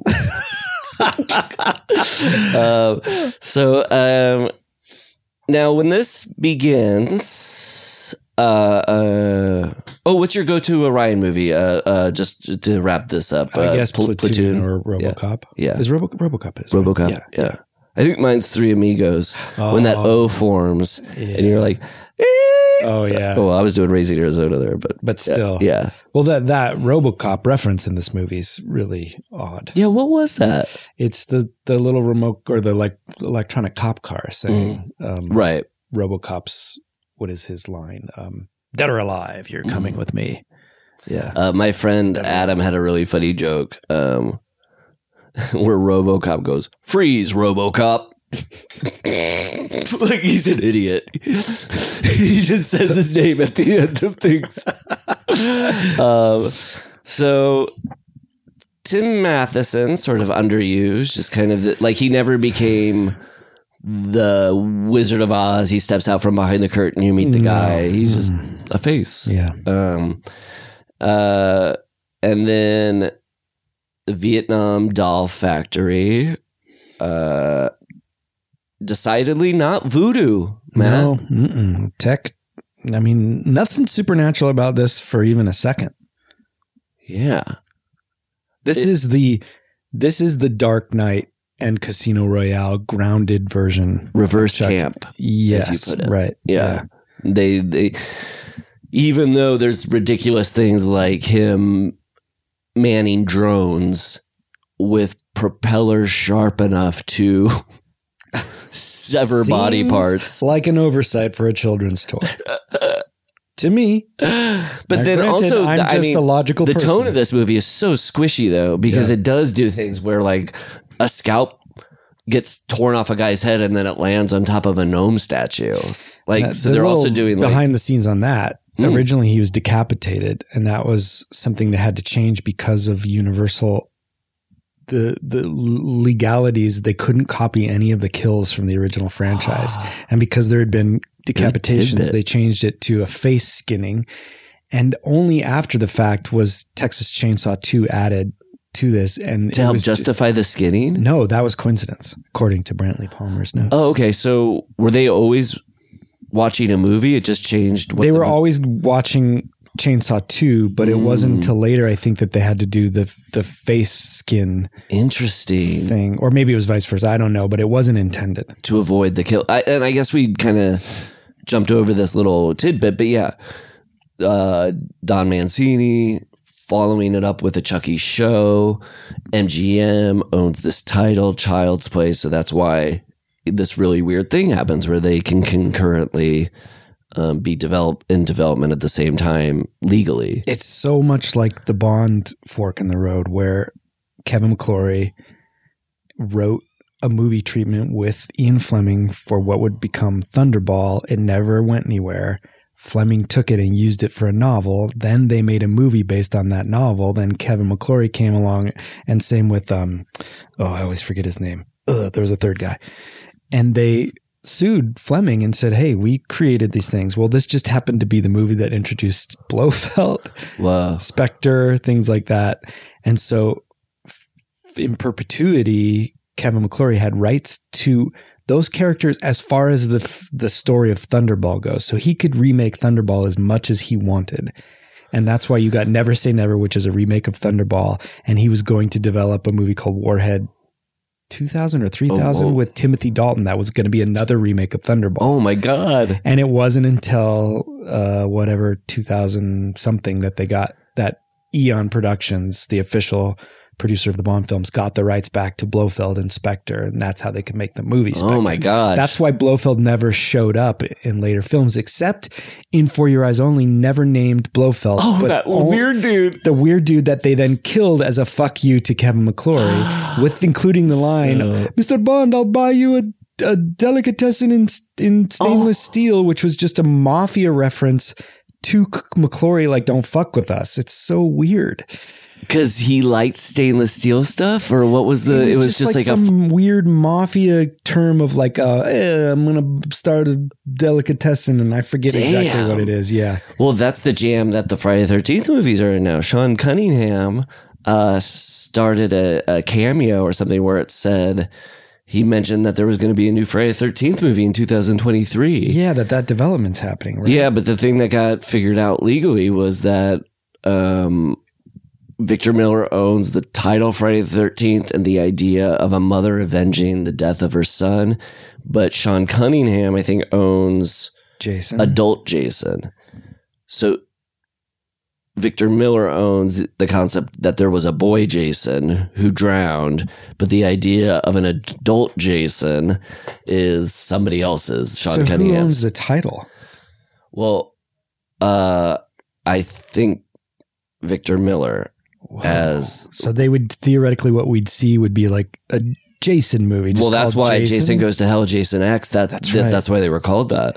This is crazy. The same way Chucky spun off and just went to the name. Yeah, so that's what made me think of it. It was like, oh, Chucky, is there a way around that? And then they hold on to the actors, so they got that kind of in there. But with this, I think it's probably going to be more like what you were saying, Spectre situation, where legally they figure it out so that they can have all things, right? So that they can have... You mean Friday the 13th? Yeah. Yeah, and all parties will share in it. Yeah. Because ultimately, so you could do a Jason movie, call it Jason, and just you could never refer back to the origin story. You could never tell the story of... Yeah, and I don't even know then if it owns the hockey mask and stuff, because that's like... It must. Friday the 13th Part 3, and that's probably owned by whoever. Well, owns Jason. Yeah. I don't know. I wonder when we'll hear about it. I know. It's kind of exciting, actually. Yeah. And also, it's exciting to think about in terms of where it fits in with movies today a little bit, because I'm like, it can't really be a legacy thing. It can't be like... It can't be Halloween 2018, and it can't be Scream 5. I'm curious to see what choices it makes, because I feel like you can't rely on trends. Well, but remember when Halloween split off into Michael with John Travolta? What? When Halloween split off into just being the Michael series with John Travolta? Right, that's why Michael can keep coming back. He's an angel. We should watch the movie Michael with the understanding that it's a continuation of Michael Myers. Oh my God. I was so on the Travolta train. I saw Michael opening weekend. Oh, are you serious? The way you say that, like the tone in your voice sounded like I was so fucking cool before. No, I was saying it like I'm so bummed out and sad by this, because it was like love Pulp Fiction. Opening weekend at Get Shorty, I'm there. Opening weekend of Michael, I'm also there. I just want to go on record that I loved Michael before everybody thought it was cool. Okay, and Phenomenon, I was there. I couldn't tell you which is which. Fucking Phenomenon and Michael, I couldn't tell you which is which. Well, Phenomenon, he has TK, and Michael, he has Wingsy. And K-Pax is Kevin Spacey, right? He's an alien? In a reverse Starman. Jeff Bridges now. I have a Starman? That's what that movie should have been called. There really was a 90s kind of like Messiah feel-good movie phase. Yeah, similar to when I was watching, the aforementioned Switch. In the late 80s, early 90s, there was this kind of like afterlife comedy thing that was like also, I was like, because what, boomers, your parents are dying? Boo.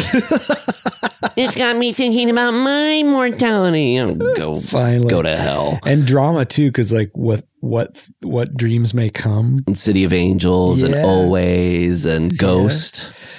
Right. Right. You're right. Now, I did feel like this starts off with some things that are similar to the first movie, kind of like this cold cityscape. Are we in Chicago or is it just vague here? Felt vague, but if it had been called Chicago, I think I could have believed that. But it seemed almost more Pacific Northwest or like Midwest, higher Midwest. But it seemed to take that idea of the city and then the mom with the son. Yeah. Those seem to be the only really jumping off points for this. I'm confused though why she gets a kind of one. She doesn't pay for it. She gets another way. But it's funny where she's saying like they're in a new city, like they had to move there, and she moved there just for this retail job that she could get probably anywhere. Yeah, that looks like Goodwill. Yeah, it's kind of like a mix between Walmart, Kmart, and Goodwill. Yeah. Which I guess is also similar to the mom had a job working at a counter, but that seemed to be more chic. Yeah, especially at the time, department store, Yeah, and having her be involved in a relationship after they just moved in, those are all weird. Oh, maybe she moved there for him. For that guy? Yeah. And didn't, Shane. I see. Shane. Now, they have that kind of opening commercial, which is like, explains the new Buddy doll and how it can hook up to different things. And you're right. It seems like an Alexa for kids or for the family. But it's for everything because it's the vacuum. It's the thermostat that can somehow turn your water pipes to 170 degrees or whatever it was. Oh my God. We'll get to that death. But that was like Sleepaway Camp. I mean, Sleepaway Camp is much better, but remember when the chef dies from the pot? Absolutely. The goal is you deserve to die because you didn't have to. You could have just scooted back. And then also in the category of completely unavoidable deaths. Like this guy, if he wanted to... Completely avoidable, you mean? Completely avoidable death. Sorry. Like that guy could have just kind of swung off the pipe and avoided the blade. Just kind of get your body like, when you're... a child and on monkey bars, how you can move. And then the other, in the similar way with the guy on Sleepaway Camp, when they pull the chair up, he grabs onto the pot of boiling water and brings it down with him when you could just kind of like fall the other way. But he's a chef by such honor code that he's like the captain of a sinking ship of like, I go down with my biggest vessel. The pedophile cook from Sleepaway Camp had an honor system. I may be a shitbag of a human being, but I am a hell of a captain and chef. I have an honor code. But yeah, then it kind of like the contrast between that very well lit commercial to now, I would say this is maybe Curse of Chucky was darker. But just in terms of cinematography, this is like one of the darker Child's Plays. Yeah. That seems to be the trend, which is so weird considering that digital, their blacks are shit. Give me the rich blacks of celluloid, baby. The Gordon Willises. Yeah, so why are we like, you'd think he'd be going the other way if things don't look as good in shadow. Something to think about. Hey, and another thing to think about is her having to save money for her new hearing aid. Thing of the past. Thanks, Joe Biden. Oh, right. Yeah, maybe if she has student debt too, all these problems could have been avoided if she lived in Joe Biden's 2022 America. Yeah, or if she hadn't voted for Trump. I did think this movie did have a patina of, is that the right word? Mm-hmm. Of post, Me Too. Because there's 2 deaths in a row of like shitbag guys, like the guy who cheated on her, and then the guy who's cheated on his wife. Yeah, who's cheating on his wife, and then the guy who's like a voyeur inside the sleaze bag. Right, yeah. Right after each other. The boyfriend, the guy at the store that cheated on his wife. Oh, that she calls him out onto blackmail, getting a Chucky doll, and the poor man's Jack Black. Yes, and all of these characters are not in the mold of the original Babysitter, the first Child's Play, where you're like, I like her. Yeah, she's looking after Andy. She's got everybody. She's got the people we care about in her best interest. This just seemed like shitbags get killed. Yeah, which made it weird when the neighbor, Brian Tyree Henry's mother, is killed, because it's neither done in a way that you feel bad because she's a character you love. Like, you do feel bad, but it wasn't it was handled for comedy as opposed to, and she's not a dirtbag. She's a good person. So it was weird to kill a good person in such a sort of glib way. Well, I sort of felt whiplash, so to speak, watching that scene, because I was like, wait a minute, I thought we're all on board with Chucky killing people, but this is like awful. We don't want her to die. And then also, where are the people in this world? These deaths are so like, the only paranormal things that happen in this movie are the world it exists in, which is like a car is skidding around and it crashes into something, and like 2 people walking by don't like run over and go like, what's going on? It's like what's happening? First week of COVID. I did think I was like, yeah. But the so with the actors, I like the acting in this movie. Like, all the actors, like, nobody was shitty. It's funny, Aubrey Plaza is a friend of mine, and a friend of my wife's, and so I think this is the first time, and Aubrey, I think this is the first time we're maybe in a position of talking about an actor of somebody we know in one of these movies. I know we're dear friends with Craig Wasson. Yeah. But we initially asked him to do this as a 3-person podcast with us. Yeah, and he said he was starting a podcast about his clothes or something. Yeah, it's a weird. He also said he was still too close to Body Double. He's still in the character. He can't talk about it. Yeah, it doesn't have the distance. Yeah. But what I was just gonna say. So, but with even if regardless of knowing Aubrey, if I was just outside and looked at her career, I think she is so cool. Yeah. And of the people you meet who are in a comedy community, other improvisers, sketch people, stand-ups, Aubrey really strikes me as somebody who is like a real deal actor who's in this to explore the craft of acting and become a finer and finer actor.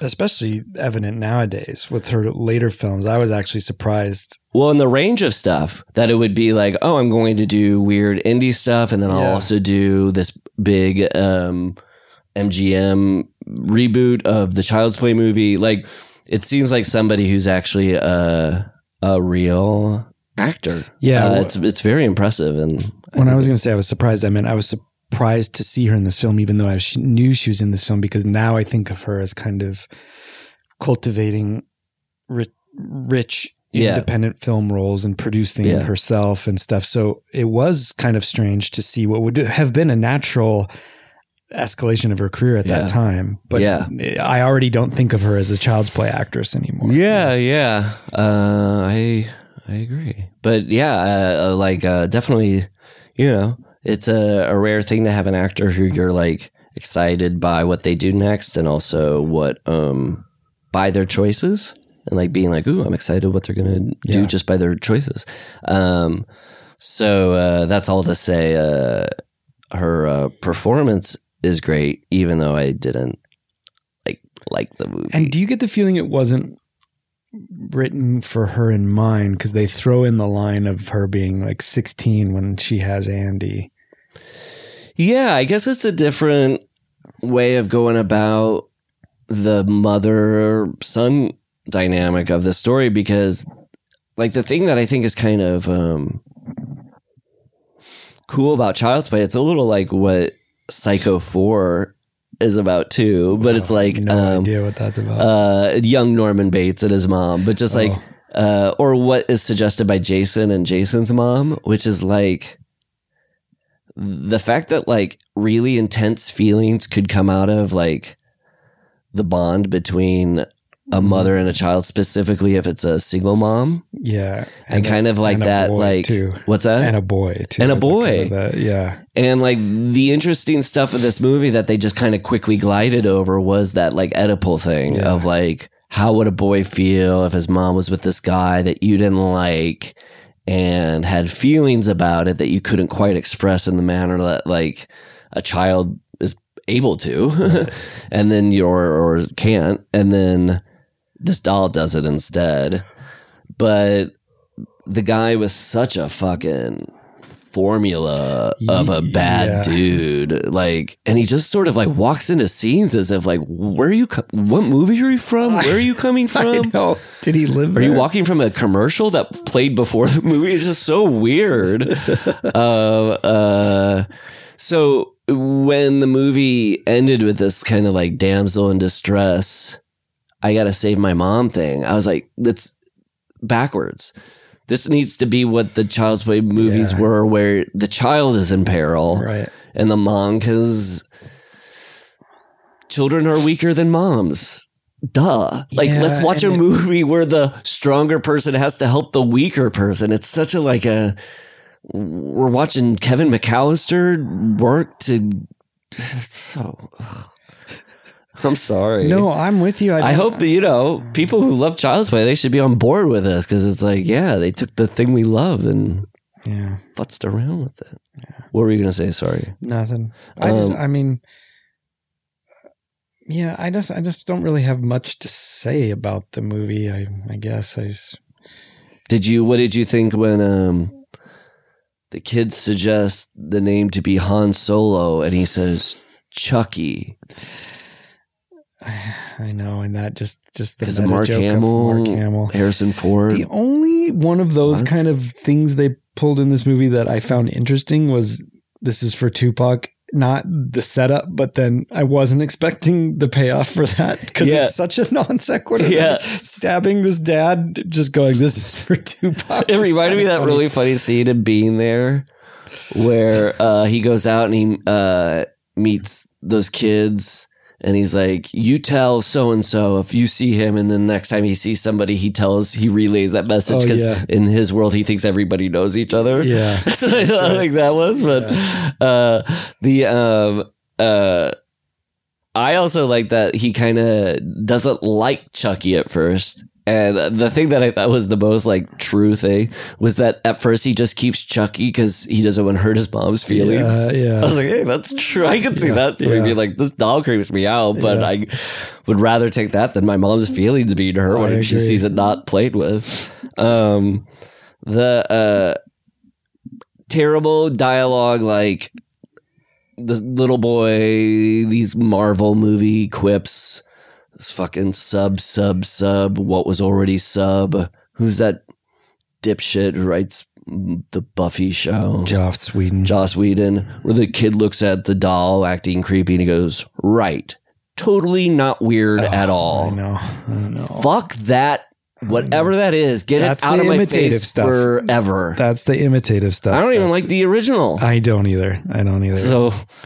What do you think I'll feel about The Imitations? It's got that, it's the same cringy feeling as that internet speak we always talk about, that kind of, same old, I'm not mad at it. It's been a minute. Yeah. And I am here potato. for it. Yeah.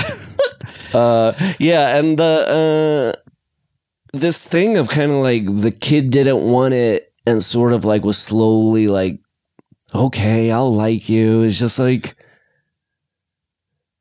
again, if you were looking at the object of the first one and then trying to make opposite choices that are less scary, like having a kid who's lonesome find a true companion in this doll, and now you're like, ooh, whatever this doll does, this kid doesn't want to like futz with this friendship that he's found. Yeah. This kid could care less whatever this Chucky does, this remote control. I know.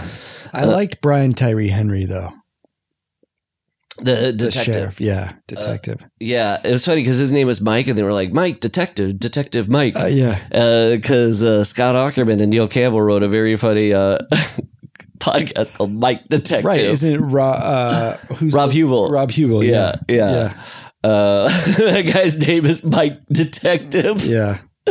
And the mom's character, but you could tell how unexplored that relationship was when at the end, when the mom reaches out to the neighbor's hand and they take hands or something on the stretchers. I'm like, did you guys have one scene together or was just the two of you talking? It should have been that she takes his hand and his hand kind of like just gently puts it aside. No, like we're not there yet. He's not, yeah.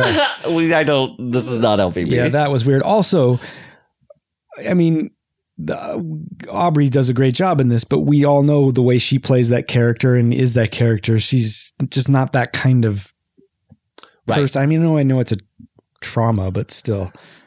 Yeah, no. And the like, all the stuff afterwards when they're like becoming friends and stuff, like it's just the misunderstanding of you got mad at the cat for scratching you, so I'm going to kill the cat.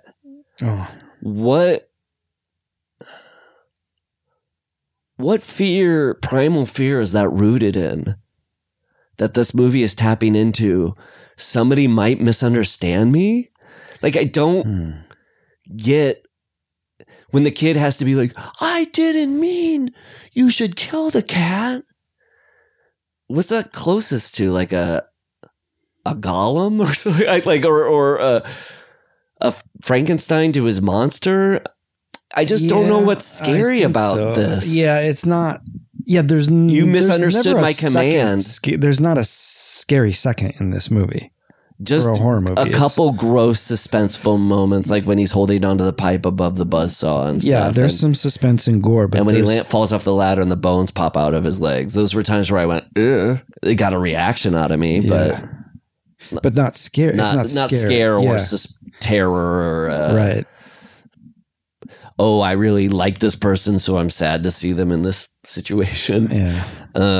It's harder too because you take a movie that we really dislike, like Jack Frost. There's still a watchability about it, even though that was really trying on our patience because it's old and it's dated now. So it's easier to laugh at it. This is harder because it's so recent and it purportedly is trying to be good in the moment. So you have to kind of like, it's so much more enjoyable to watch old bad films than new bad films.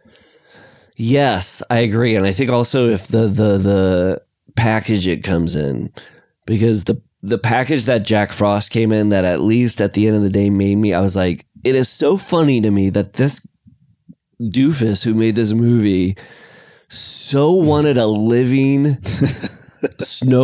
killer snowman movie that he put his own like money, time, energy, and it had kind of this like Ed Wood level, like he's making his own like stunts and special effects to get this because he so wants this movie to be made. The stupid auteur. Yes, this I'm like, I don't think their heart is burning to be like, I have to make this Child's Play remake. It has to be done right.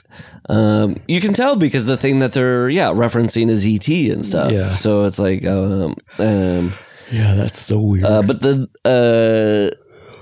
and then this is for Tupac. Kid stuff kind of all comes out of like this sort of weird left turn where he befriends these charismatic mop tops kids in the neighborhood. There was one point where it coalesced for me because you think those two are going to be bullies and mean. And when they actually start becoming friends, that's just I wouldn't call it a cheap trick. It's just, I always like it. I know, me too. They come together in movies. And so. Well, then when they were watching, I like that too. And then when the way they're bonding is laughing over funny horror movies, I was like, are these kids Gorley and Russ? Yeah, I know.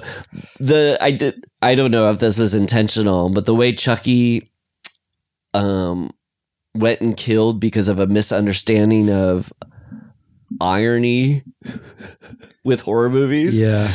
Like, because they were watching Texas Chainsaw Massacre Part 2. Right. So the first one you probably wouldn't laugh at. They're laughing at that because that was 1986's horror comedy vibe.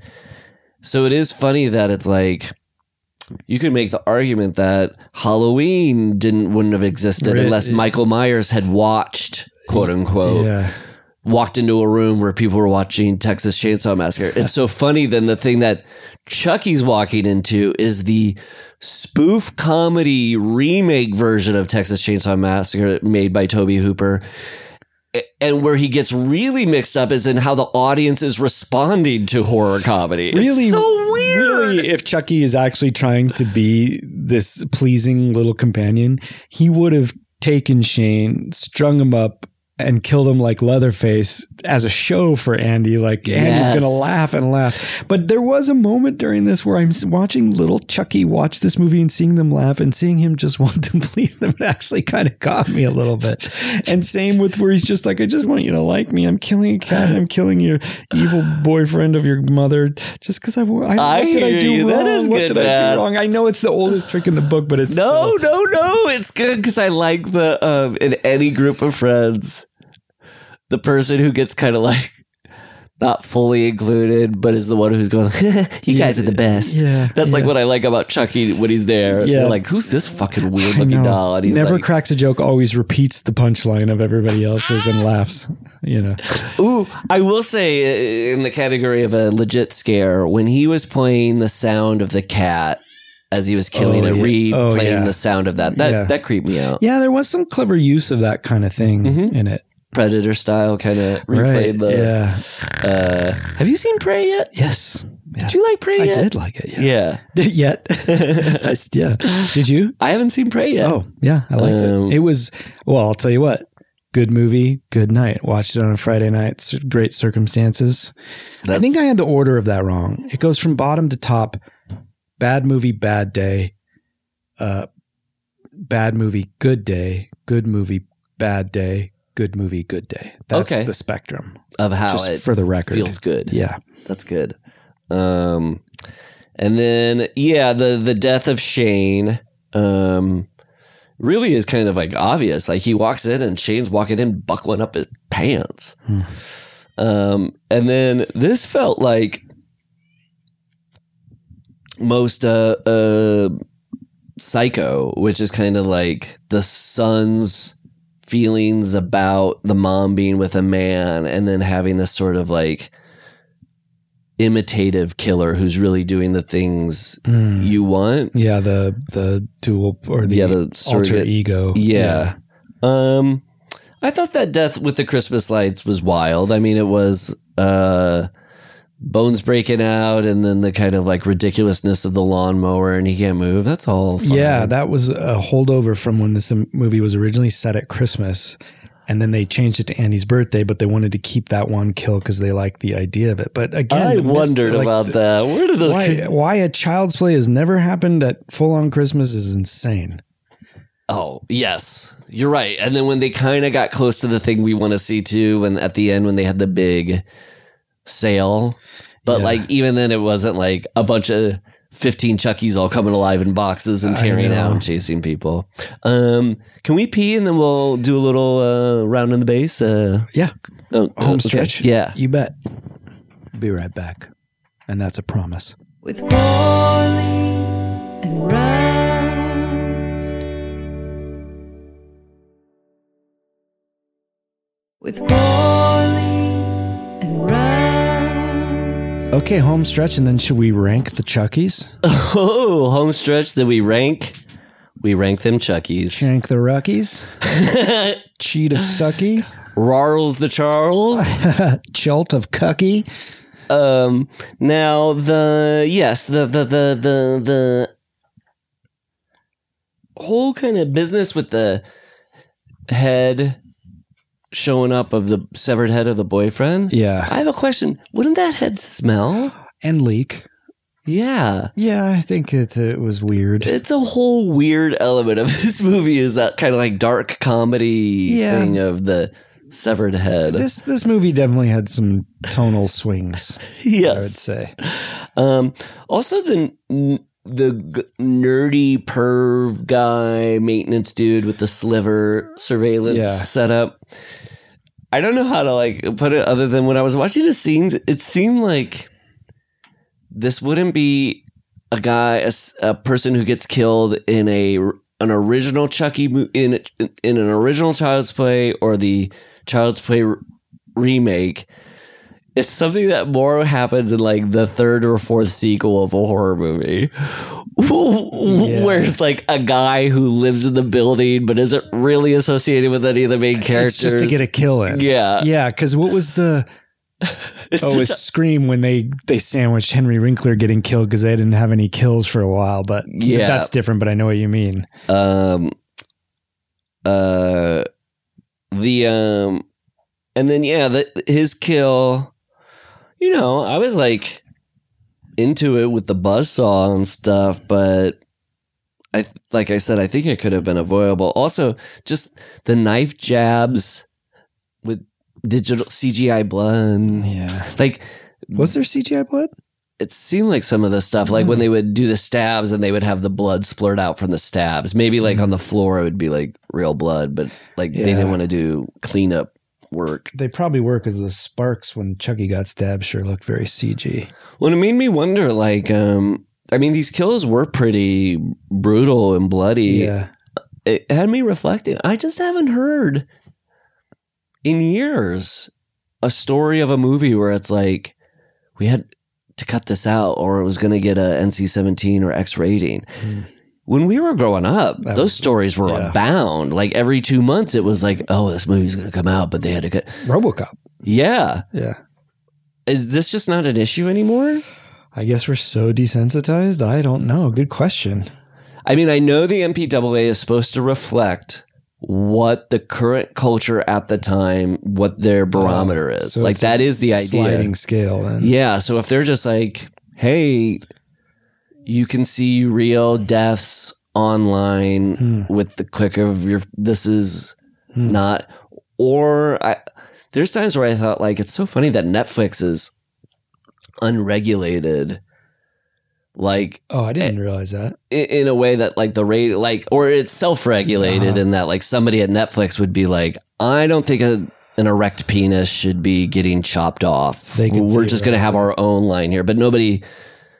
Maybe it's different now, and the MPAA probably has to watch some of their movies because they rate them and they give them ratings. I guess if they go in theaters, they do. Yeah, but I also think it has something to do with that. Maybe the MPAA just being like, well, there's so many things streaming now. Like, what did I watch? It was some HBO series where I was just like, this is gore that if it was in a feature film in the 80s or 90s, this would be a huge problem. And now it's not. So yeah, it's just like when I watch these deaths, it's just so crazy to me that there's a Friday the 13th Part 7 out there with like no blood whatsoever because they had to cut it all out. I know the victims. Yes, ironically, the true victims. Yeah.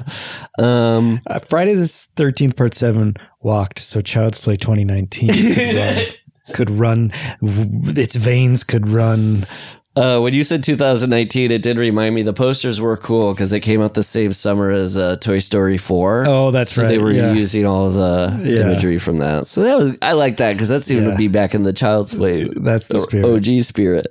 Now, I will say this movie does have a collection of ideas that are cool if they were like further explored. Like, it's just a moment. But the idea that like Chucky's like, oh, Andy's not on my side. Well, I'm going to try to publicly unmask him by like putting video up on the TV that I've surveilled him. And that his mom's been talking shit in a vague way. Yeah. That's good. And then I like as far as an idea goes, like his eyes have cameras in them. And if you go into the app, you can kind of be looking through Chucky's eyes as he's moving around. And even the like app that everybody has all at once, and then you can look at that. Like those are neat ideas. It's just like, then they didn't reach a conclusion or go somewhere. Eyes being like LED screens. So yeah, his eyes turned red at one point, but I feel like you could have done more with that, you know? Well, if it's like, if it's LED, it's turning red. And then, if you go down this route of it being alive, then like you eventually get to a point where you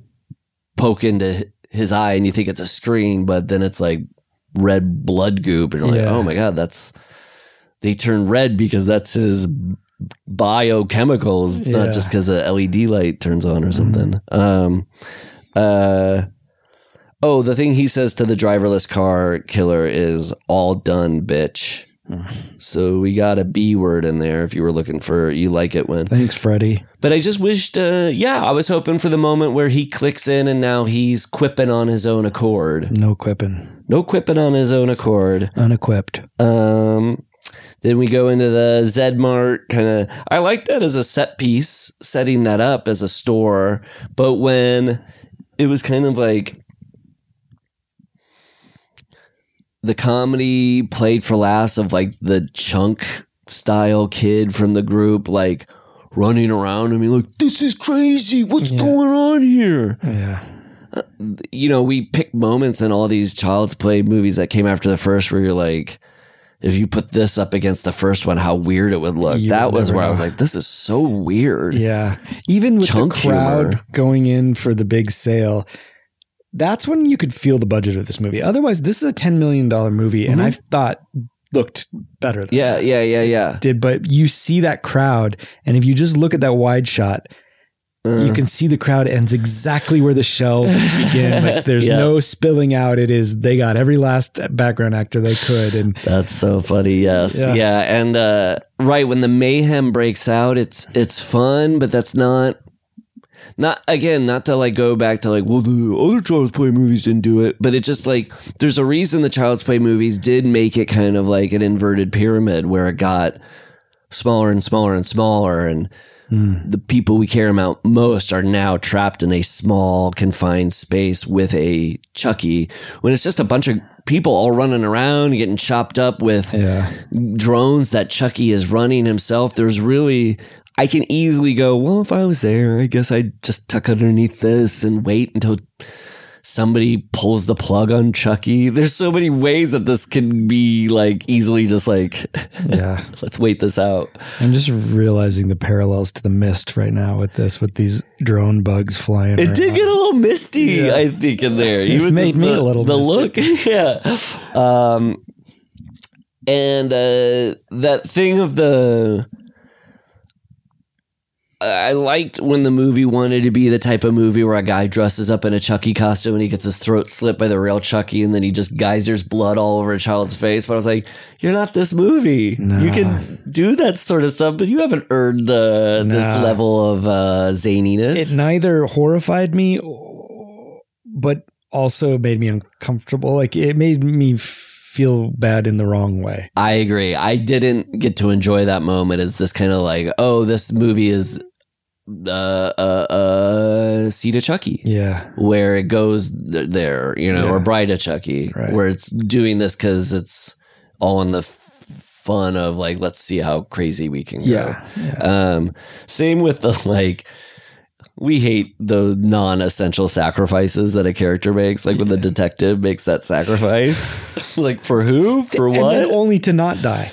Yes. Right. Then to come back. A reshoot? I wonder if that was a reshoot, because it sure seemed like he died. Were these reshoots just because the movie wasn't working and testing and stuff? So exactly. Because then when Tim Matheson comes back as like Steve Headroom, Steve Jobs Headroom, and it's like, Nate, me. I was like, how many times have I seen this?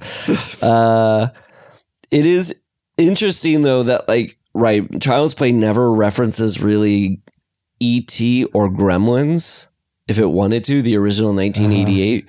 But it does the joke that it's like, this joke should have happened in the first one, which is Chucky hides himself in a collection of toys and dolls like E.T. did and Gremlins before him. So when it's happening, it's like, oh, I guess this is happening because it's a E.T. Like, they finally got to it.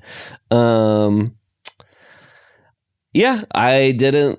There's just so many. This just became a trope fest at the end. Yeah. The girl in the group who, whoa, she's tough like a boy. I know. Now the boys are going to follow the girl because she's tough like a boy.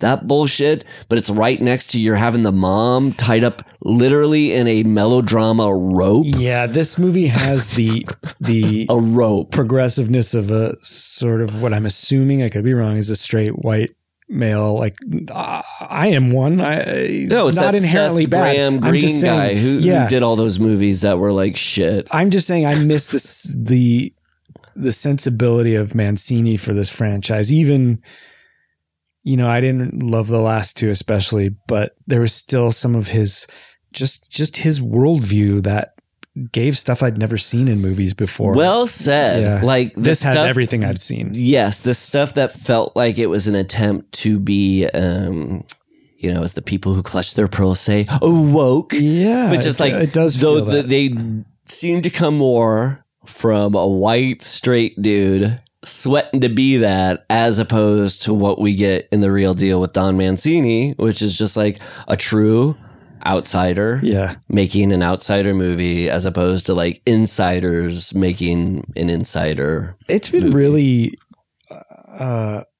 what's the word, it's been tough to watch companies and shows, specifically commercials, corporations, embrace wokeness. The underlying thing is wonderful, it's inclusive, but it's so cynical in the way they're doing it, where like sitcoms present this group of people that we all agree the world should be. Every single person represents a different orientation, ethnicity, and ability. Yeah. How great a world would that be? But when you see a corporation present it to you and it mirrors none of your real life, which is the real problem. But when you see a corporation presented as, look at us, we're this, it's just so cynical and jarring. And I'm never thinking good thoughts when I see that. I'm always thinking cash in on wokeness. And it's just, I know. And then it becomes complicated because then to speak critically of it, then you're put in a camp that's speaking critically in a different way. And so it's a hard conversation to even have. I mean, it does come down to a little bit of like the I think it's not even, doesn't have to be an agreement or disagreement. It's just how somebody views art, which is like, do you want art to be a way to look at the shit we're trying to kind of like not look at? But art sort of forces you to be like, no, look at it. This is things we're ignoring. It's pandering beyond reality. Or is art supposed to be, we look at it and that's what, it's a vision of what we aspire for. And they can be both. I'm just saying one is maybe more interesting than the other to different really people. Well. Yes. But they're often not. And it's often it's what just, Back to School is what I was talking about, which is a vision of aspiration that when I watch it, it's so not from this planet, but it's packaged in such a way that I enjoy it. It's not a movie about Rodney Dangerfield goes there and he finds out about like the malfeasance that is going on at Big Ten schools. Yeah. Like getting to the bottom of that. So, you know, I don't know what I want. Yeah. It's just like in TV and commercials, when you see it now, it's checking off a spreadsheet of demographics as opposed to what does the story or the theme need? And like you said, you could have a version where everybody is a different type and make it impactful. Yeah. Well, it's also that thing of just, I think the cynical thing that you're talking about is like, you see a credit card commercial and you see a gay couple in the credit card commercial. And I'm like, that's awesome. I want gay couples in that credit card commercial. But I know if they did tests on this and it showed that this product would not be bought if a gay couple was in their commercial, they wouldn't do it. Yes. They're doing it because they ran tests on this and they know they're at a point now where it makes it more sellable. So that's just like what I respond to. I'm just like, so this has been focus grouped. You guys wouldn't do this unless you were completely sure that this is going to be to your corporate benefit. Yeah, exactly. Yeah. Exactly. All right. Tirade done. Done. Yeah, the thing... the last sort of example of let's make a choice that's opposite of the first one and it sucks.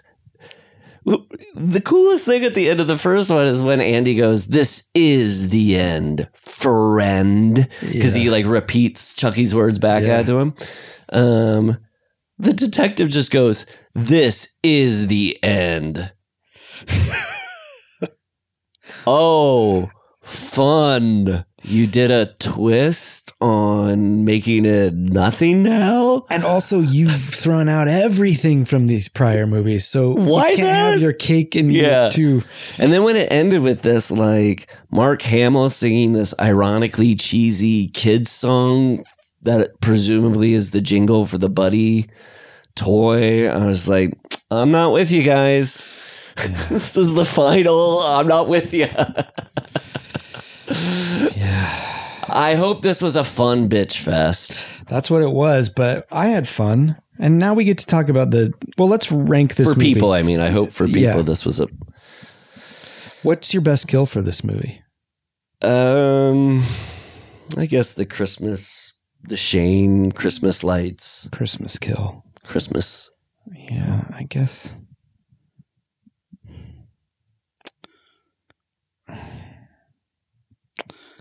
I'll go with the cat. Just kidding. No, I'll go Shane too.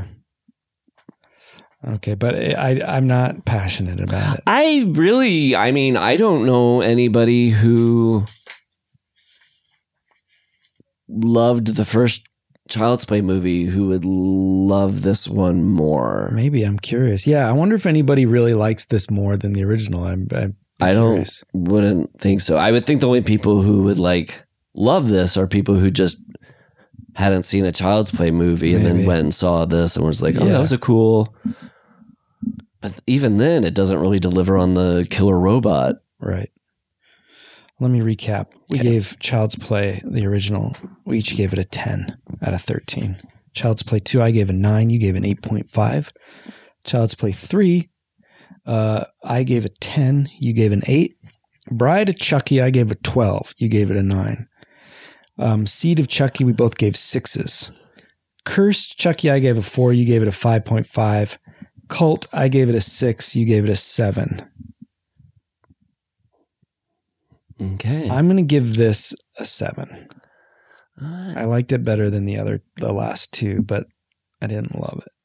And like we said, we might skew these things, but we'll see. I'm going to say 4.5. 4.5. So this is your I think this is Curse of Chucky for you. This is my basement. Yeah. So should we take a second and rank them?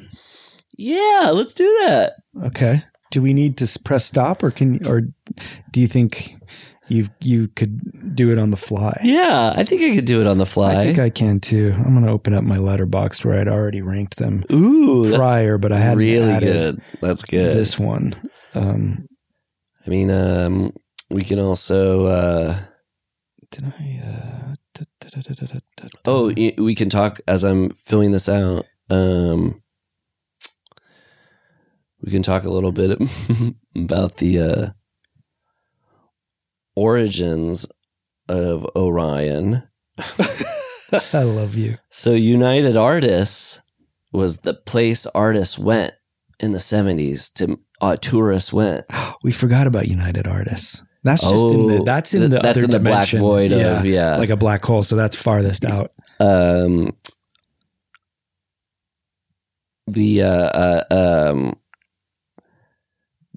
But before Heaven's Gate happened, the management group of UA left and started their own company, Orion. And the company that was left there, the people there, they made Heaven's Gate. Oh. And so as UA crashed and burned in the early 80s, Orion is where United Artists level type movies were going to be made in the 80s. So that's why so many were Oscar nominees and winners, and they got a good catalog of movies. They let auteurs do their thing with very little notes and meddling. I see. Yeah, so that's why, hey, I love Three Amigos and Back to School. No meddling. I got my list. Okay. No rush on your part, but I have my 5 down. So let me. Just a reminder that we've got some exciting times coming up. I think you've been listening, so we don't need to recap. Okay, I'm ready. Yeah. Okay. All right. So your number 8. My number 8 is Child's Play 2019. Okay, my number 8. Oh, my Letterboxd just did a pop-up ad that is ruining everything. My number 8 is Curse of Chucky. Okay. Yeah. Well, my number 7 is Curse of Chucky. My number 7 is Cult of Chucky. Hey, my number 6 is Cult of Chucky. My number 6 is Child's Play 2019. Now we're getting into the good stuff. So that was my 876, right? Yeah, so you're number 5. My number 5? Probably the same as mine. Seed? Same. Oh my God, buddy. Okay, so this is where in a weird kind of, it was like all disparate. And then it kind of together. We were both like, shoot. Yeah. Number 5. Now, this is where the rubber meets the road, I think. Right. Number 4 was for you, because now we can switch it. Now you do first. Okay, my number 4 is Child's Play 2. Child's Play 3. Interesting. My number 3 is Child's Play 3. My number 3 is Child's Play 2. And my number 2 is Child's Play 1. We have these little kind of sliding doors. Yeah.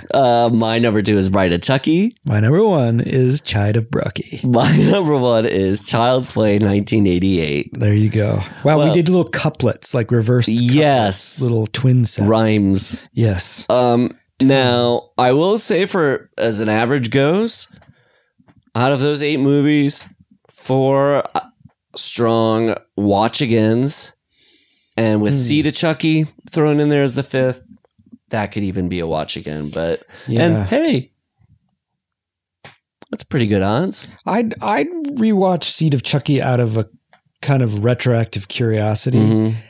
On the whole, this was not the franchise for me. For whatever reason, I liked the first one for what it is. I really enjoyed Bride of Chucky.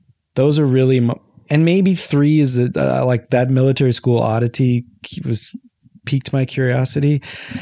But I don't think of all the franchises, there's solid entries in this, but it was the least sustainable for the length of the franchise for me, which is ironic because it continued its story so well. But that's what I ultimately found so draining on them. There was such a golden concept in the beginning, but so little of the marrow left to suck on by the end. I wonder if that's because it's the emotional stuff that it has to pull from the beginning is always going to be light. Yeah. Like Michael Myers being a person. You could call him Mike. Mikey Myers. Know him well enough at this point. Being somebody who killed his sister and then came back to a small town. Or Jason, a mother avenging the death of her child. Nightmare on Elm Street is wild because it's like fantasy, but you can still kind of go, oh, if a group of kids a certain age kind of all got had a trauma and the town was still dealing with that, those are all things you can plug into. I think it maybe is just really hard to kind of like have this strong emotional pull to my doll might be killing people. It's just not as repeatable. It's not as refillable for me. And so that's okay. Yeah. And so they tried to repeat it by adding all of the mythos stuff, I think, to help keep buttressing up this sort of thin premise, and then sometimes that's to its glory, like Bride of Chucky. You're like, oh my God, they're building the myth so much now. He has a wife and they want to have a child together and stuff. Like that's where. And then when you were saying like you like 3 and 4, I think that run of 2, 3, and 4, even though the first is my top fave, that style of sort of whatever that like 90s high style, high expressionism just like really works for a killer doll movie too. So I think that's also right. Why it helps. Yeah, because even the first one I liked it, but ultimately I'm watching a doll kill people. And so to take it 100% seriously doesn't totally work for me. The way the first movie does it is really good. But when you're getting in those later movies and they're really trying to take it seriously, it is just such a disconnect for me. I'm glad we did this series. People wanted us to. Yeah. And it's good that for me, you know, like the lows and all the franchises we covered versus the highs. This is on the lower end for me, but it makes me appreciate the highs. I still like doing it. It makes, like I said, I haven't been this excited about a new season in a while. This yuppie one. So. Yeah. The Zemeckis principle. Yeah. Of the when a good thing comes, it's better when you have to wait. Yeah. So we'll be back in probably a couple weeks with just a one-off about choosing our movies, and then back in a couple weeks after that with Yuppie Nightmares to ring in fall. Yes.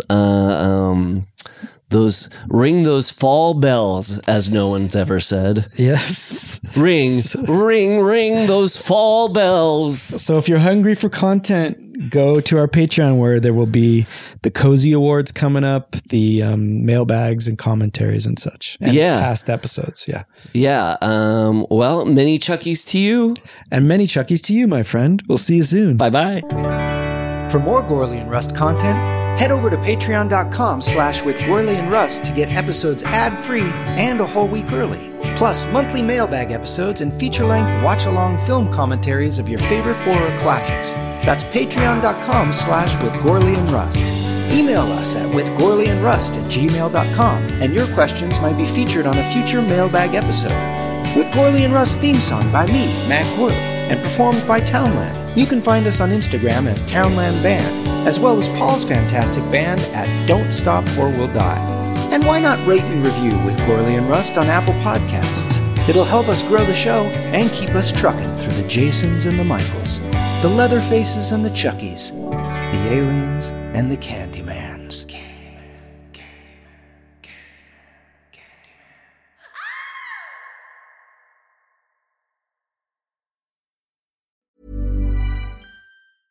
Small details are big surfaces. Tight corners are odd shapes.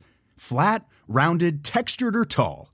Whatever your next project, there's a spray paint pattern that's just right. Because Rust-Oleum's new Custom Spray 5-in-1 gives you control with 5 different spray patterns. So you can tackle nooks, crannies, edges, and curves without worrying about drips, runs, uneven coverage, or anything else. Custom Spray 5-in-1. Only from Rust-Oleum. Mom deserves the best, and there's no better place to shop for Mother's Day than Whole Foods Market. They're your destination for unbeatable savings, from premium gifts to show-stopping flowers and irresistible desserts. Start by saving 33% with Prime on all body care and candles. Then get a 15-stem bunch of tulips for just $9.99 each with Prime. Round out Mom's menu with festive rosé, irresistible berry chantilly cake, and more special treats. Come celebrate Mother's Day at Whole Foods Market.